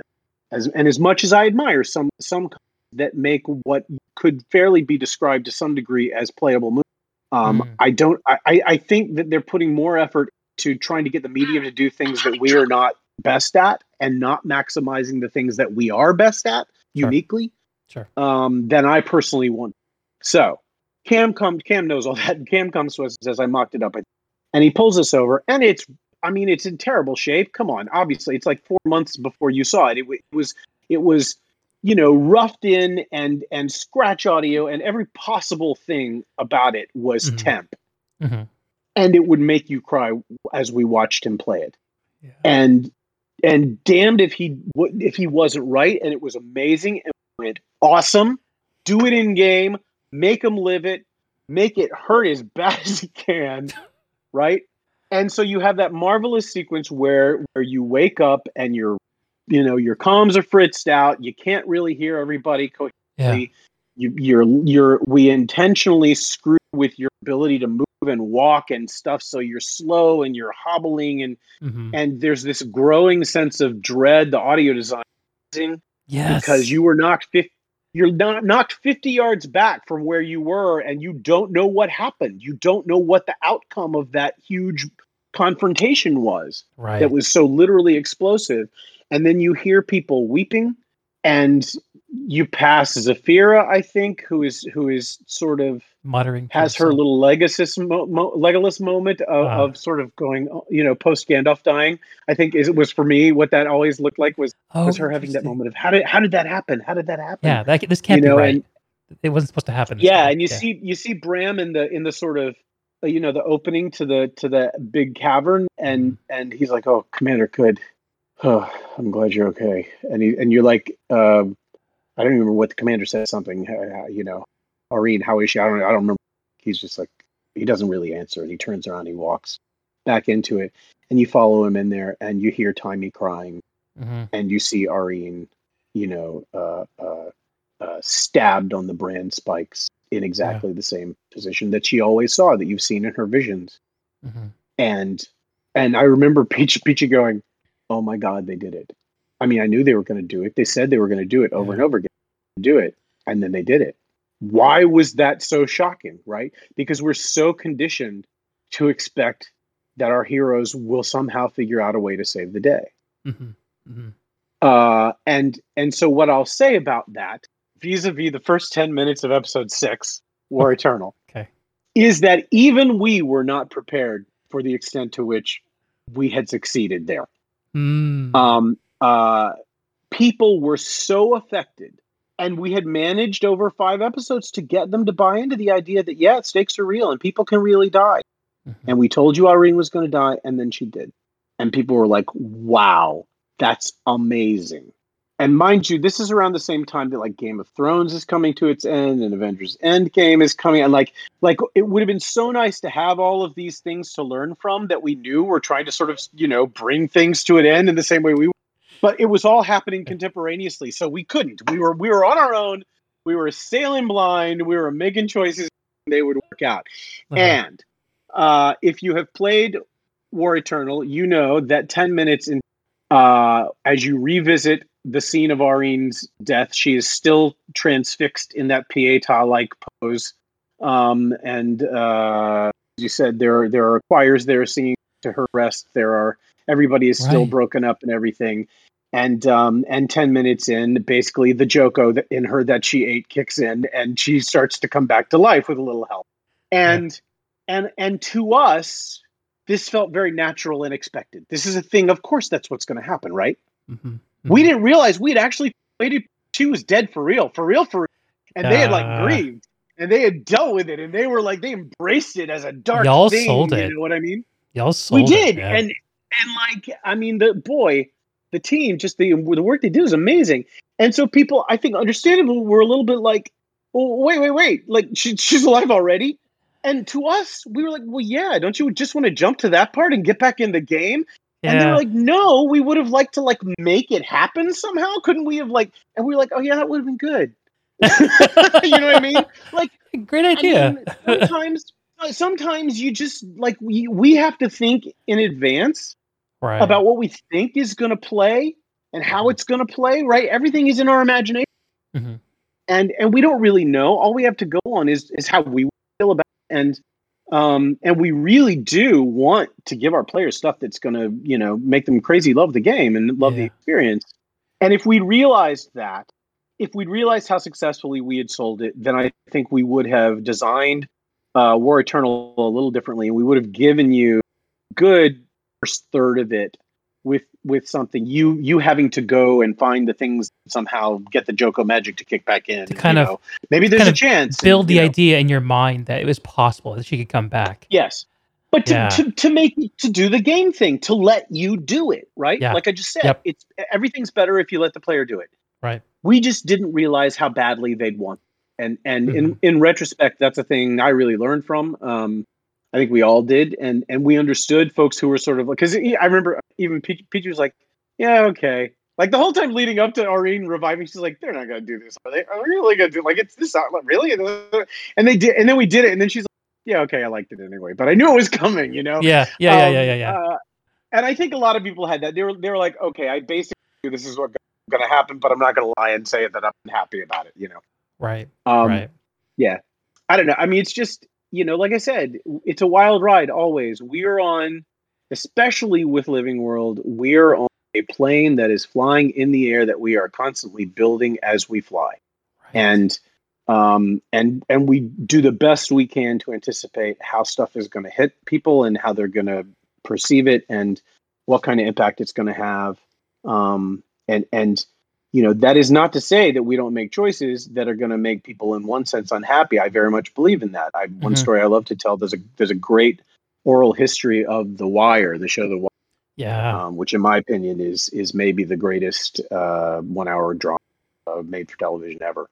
And in it, David Simon recounts how one of the young actors who played a young character who gets killed at some point, he doesn't say who it is, so I don't know, comes to, but I'm guessing it could be the guy who played D'Angelo Barksdale. I'm not sure. Anyway, came to him, like he got the script for the next episode, and he saw that his character rather died. And so he comes to David Simons, the showrunner's creator's office, and says, dude, what are you doing? How can you kill me? Everybody loves me. I'm like everybody's favorite show. And David Simon said, I know. And that's why it has to be you, because you're the one that'll hurt most. Right. And I know that sucks. I do. And having to tell, I am sure, I've known Jocelyn Blue for 20 years. So I'm sure telling her, whoever had to tell her that Aaron was dying did not have a happy experience doing that. And she still gives me shit about it to this day. She's still unhappy about it, and I don't blame her. When I had to tell Tommy Earl Jenkins that Blish, who we'd only just introduced, was going to sacrifice himself after 3 episodes, that was a hard thing to say because he is a brilliant actor, and I loved the character. Oh my God, I loved the character. Yeah, Blish was again, a really, really interesting person. Yeah. Who we didn't get to spend enough time with, quite frankly. And this is one area in which I'm always can we bring Blish back? I think we should bring Blish back. And everybody else is to me like, no, he stays dead. Okay. I'm like, okay, but I'm just saying, I have a perfect scenario for it in my head, which they've all heard, and so far they haven't taken me up on. But like I very much believe in that, like true making your audience truly satisfied does not mean always giving them the thing they want, because they don't always know the thing that they really want, or the thing that will impact them the most strongly. Right. That's where your expertise and experience comes in, and you make those choices, and you hope that it works the way that you thought it would, and hopefully you succeed more times than you don't. And I would love for people to understand that aspect of our process better, so that they understand. I've never been enough to be a part of a thing like what happened with the ending of Mass Effect 3, but I knew a lot of the Fireware, and my heart really went out, because everybody sort of treated that in this kind of George Lucas screwed over my childhood kind of way. Yeah. And the thing is, like, you've got to understand whenever you're thinking about choices that any creative person has made in a piece of art, a piece of creative entertainment that you're enjoying, that you're consuming, you have to understand they're human beings making the choices that seem best to them in the moment, and they're not always going to be right, and they're certainly not always going to be right for everyone, right? Yeah. So I may make you happy, but I may make somebody else off. I mean, my wife still has never seen the last few episodes of The Wire because Omar was her favorite character. And once they killed Omar rather suddenly in a way that I thought was perfect, but she was like, I'm out. I can't forgive them. I'm done. So the David Simon lost the viewer. Yeah, interesting. I mean, you make those choices and you hope that they land the way you want. But either way, what you more hope is people don't love the choice, that they do respect and understand the place from which you were making it, right? Right. None of us makes a choice hoping to piss off the fan base. That is not how we go about our jobs. We make choices every day, juggling 1,000 different considerations of how much money and time and people thing we have to work with, and on top of all of that, what do we think is the thing that people and make them love our game more? And hopefully we succeed more often than we fail. I flatter myself to think that we have. I've been here, but I know also there have been times where we did our best and we didn't necessarily, for one reason or another, a fair number of players came away feeling like, I don't know that I felt satisfied by that, And sometimes we were able to predict it. Frankly, we did the best we could, and we knew that there were going to be some folks who wouldn't necessarily. Other times, it's taken us off guard.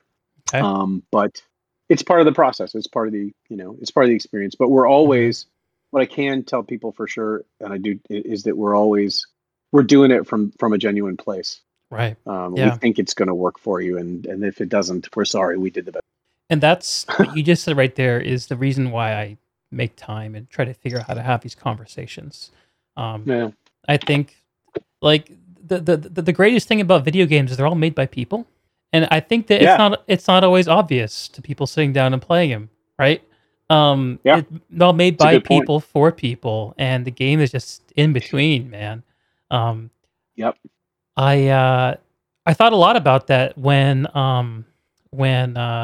I saw how the Icebridge Saga, the big payoff at the end of it, came to a head with Jormag and Primordius, and I think you said a little bit ago about how there have been some changes to the way that the rest of that saga would be delivered.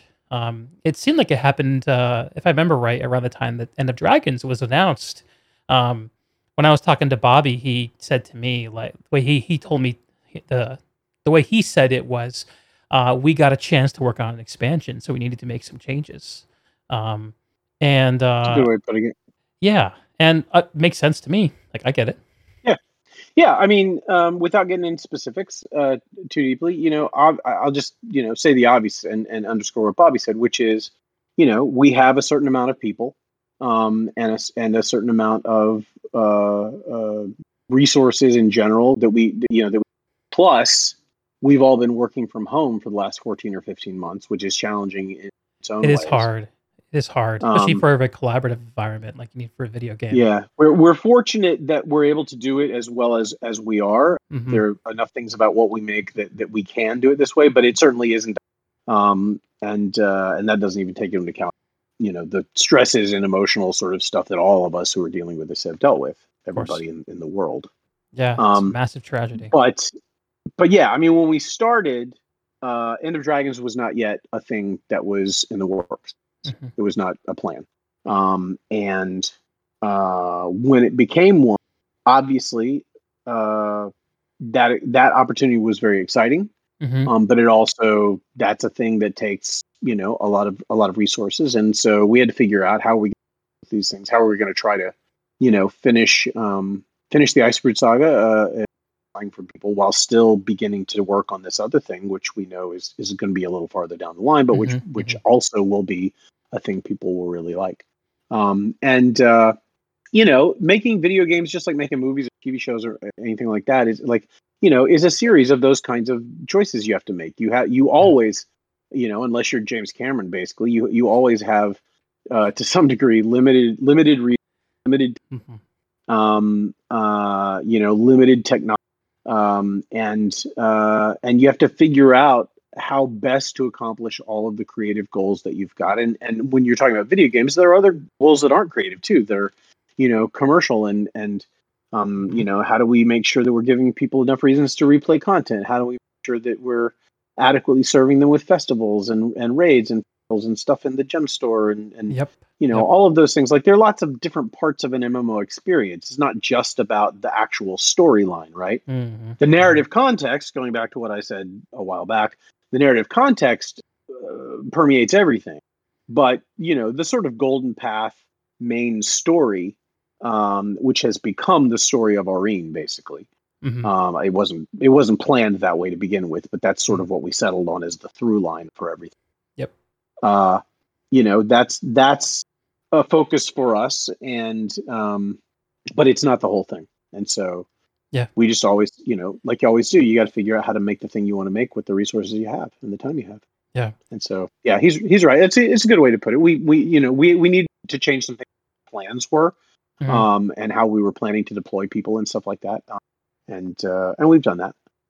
But that's without getting too deeply into it. Again, we had already committed for Icebrood Saga to, with season 4, we were lucky if we got episodes out every 3 months. We frequently didn't make that even, right? It was more like every 3.5 months, or on a couple of occasions every 4 months. And so we really, for Icebrood Saga, we wanted to do a better job of hitting those marks and saying, okay, we're going to do it every 2 months, and we're going to hit it. And we did. And my hat's off to our production staff for helping us make that happen. And that, of course, also though necessitated, obviously, you got a month or more or less to work on everything, so it's going to have to be a little bit of a smaller thing, more modest. Yeah. Hopefully, the whole thing is the same size. You're just you're changing the way that you're breaking it up. Smaller and bites. Then we had some.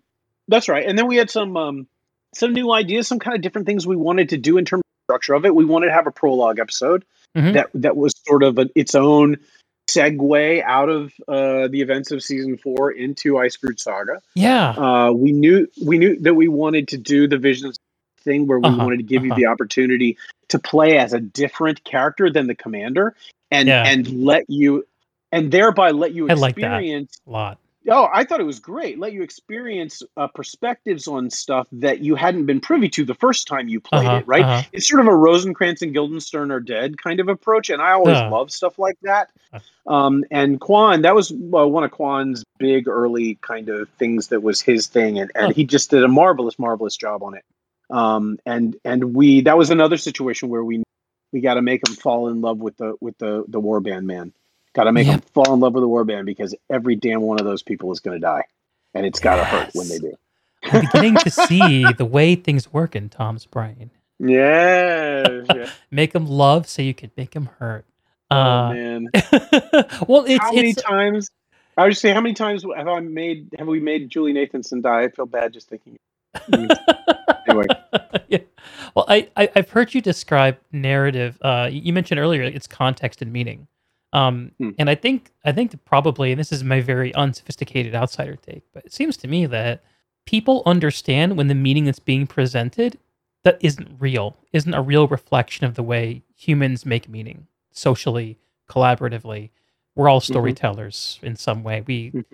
What's the famously reductive saying about consciousness, that our consciousness is just reality is a story that your brain tells you about yourself, right? It's the idea that we all perceive the world through our eyes and ears and our senses. Like, it's fundamentally a subjective experience. Right, sure, yeah. Storytelling is our way to check in on each other. But that's a great way of thinking about it. And like just reflecting. So about the what you were saying about having to make the changes when End of Dragons became a priority.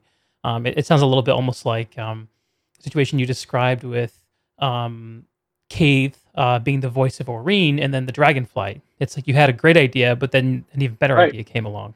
And you had to find the right compromise. Yep. Yeah, because because your resources are never infinite. And so you have to make choices, and you have to decide, okay, what's gonna give the bigger payoff ultimately, Mhm. What's going to make the players. We have to make choices to try to give as much enjoyment to the players as we can. What do we think is the thing that's going to do that? Again, that doesn't mean we're going to always choose correctly, but we make our choices in the most informed way that we can. Yeah. And with the very much with the players' satisfaction at the core of what our goals are, and do the best, make the best story, make the best experience that we can.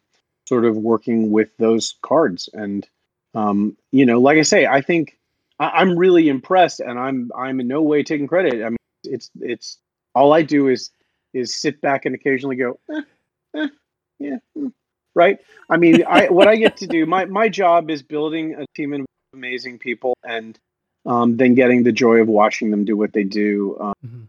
and just making sure that they're set up to succeed and have everything they need to be able to explore their own potential to the fullest, and do amazing stuff. And they have never disappointed me yet, and I feel very fortunate, very lucky to have been able to uh, put together a group of people who could accomplish something like the stuff that we've been talking about. I Yeah. think it is very special. I know that MMOs are famously hard to get into if you didn't hear the beginning. That's easier than it is of many, for a Mhm. number of reasons. But it's a thing we know and we've been trying to figure something about, and hopefully we're going to come up with some solutions.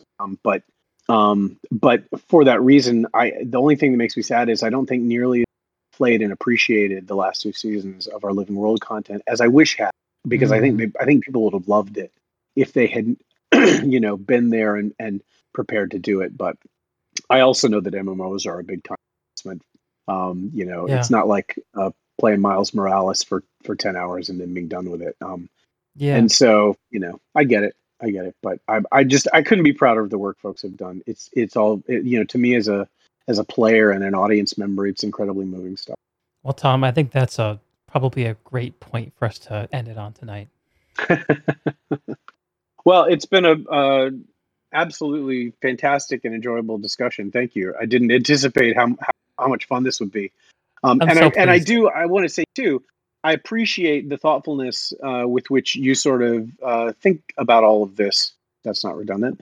Um, and because there's nothing more gratifying to somebody who does the sorts of things that I do Mhm. than that somebody spends as much time thinking about the work that I and people that I work with have done as we've done thinking about the work that we're making. Right. Mhm. Mhm. That's as high a compliment and as gratifying a reward as we could possibly ever hope for. And thanks very much for that. I really appreciate It's a compliment I gladly pay. Gladly. Well, Tom, I want to give you. I usually give people a chance right at the end to promote anything. Um, it. Guild Wars 2 is out there. Anything else you want to mention? Well, so I'll just underscore if you've checked the pinned tweet under the Guild Wars 2 Twitter account, you know that we've laid out sort of a calendar for the summer Yeah. of different releases that are coming. One of the things we're doing is turn where the seasons 2, 3, 4, and 5 back with new achievements, new things to unlock, Mhm. Mhm. goodies and reasons to What's play old again, is and new also again. just like you Mhm. did. That's right, and like you did, just so you can sort of reacquaint yourself with stuff that happened for players subjectively, in some cases 6-7 years ago, and Mhm. Mhm. that is awesome because you know the phrase "end of dragons" is provocative. I know, and Yeah. and I know that everybody wants to know what the hell it's about and what it means. Yep. And as we have 7th, you will find out some more stuff. Okay. And we are looking forward to that. There are plans in the works. Ruby is hard at work figuring out what that day is going to look like, and other folks on that team and the marketing team, and Uh-huh. Uh-huh. it's going to be super exciting. And it will be our first chance to really give folks, a real look beyond the little teaser trailer that we have released, Great. a real sense of sort of what we may be doing with all of this. We're super excited. It's super excited. Going to be really fun, and can't wait for people to get their hands on it. So looking forward to July 27th. we all are with bated breath. And also, just as I said, my little side project I've got going. I didn't start it. I'm fortunate enough to have been asked to participate in a sort of experimental project that is an attempt to fuse live theater performance and filmmaking and interactivity a la video games, in the process of deconstructing the work of Anton Chekhov, in a project that we call Chekhov OS. It features Mikhail Baryshnikov playing Anton Chekhov himself. It features his daughter Anna Baryshnikov, who is a regular on Dickinson, and Jessica Hecht, who is a great theater star and who I first got to know on I think it was Desperately no, what was that show called? Suddenly Susan, I think, if I remember. Suddenly Susan sounds sitcom right. from the 90s. Yeah, sitcom from the 90s. She's a marvelous actor, and a bunch of other actors who you will know from different shows. Star Trek, Deep Space Nine, all sorts of stuff. You'll recognize a lot of the faces in it. Okay. And there's live performance going on. Each time we do it is a live event done through Zoom. And if you're interested, you can go to chekhovos.art and reserve a place. And I think the next one is actually, I think they just did one actually this evening that I didn't attend. I think the next one is Sunday morning, 8:00 Pacific, 11:00 Eastern, because it's mostly intended for some folks who are going to be watching in Europe. So that's why it's earlier in the day. Makes sense. We have several more shows, though. They're all on the website if you're interested in checking it out. It is a work in progress. Where it's going, we're not sure. But we've gotten a lot of attention. The New York Times picked up what our Zero Gravity Lab is doing with our previous production that was called The State versus Natasha Bettina. And, we're trying to do an interesting new thing in a way that is, I mean, there are a few other people who've been trying to do it during the pandemic, but we're doing it in a way that is more comprehensive and farther reaching and pushing the boundaries of all of more than anything else that I'm aware of. And it's awfully fun to be able to be a part of it. I wrote everything in the show that's not Anton Swords are words that were written or rewritten by me. And that's my contribution to it. And I'm the game part. I'm bringing video game knowledge aspect to it. So that's the thing people can check out if they want to. We're proud of it, but we're going to keep working. Who knows where it will lead in the future. Rad and uncertain sounds right up your alley, Tom. Yep, it is. It's a good thing to have going on the side. I'm not usually a side project guy. I like being very totally invested in my main thing, but it's been nice for the past few months to have this as a thing to, it's been, 30 years since I had anything to do with the theater in any significant way. Yeah. So it's a really fun way for me to return to my roots. That's cool. And that's very cool. Yeah, it's awesome. It's awesome. Yeah. I'm lucky. Yeah. Well, we're lucky for having had a chance to sit down and talk. Thank you, Tom.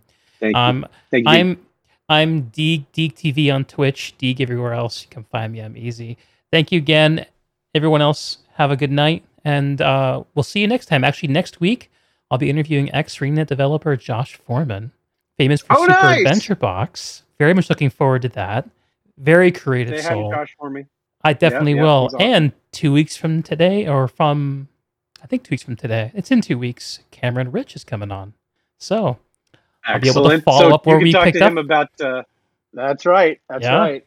That's awesome. That's awesome. I want to watch that. I want to hear his version of all of that. But he's a tremendously talented guy.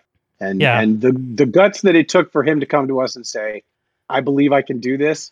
I've mocked it up. Come look. It was I had mad respect. Also, he kills at karaoke. Oh, seriously? Yeah. Ooh. I love me some karaoke. That's great. Well, I'm super excited about that. That's going to be awesome. Thanks again, Tom. And have yourself a great night. My pleasure. Thanks, you everyone. Too. Thanks for the opportunity. Thanks for anyone who hung in. Definitely. 3.5 hours. Absolutely.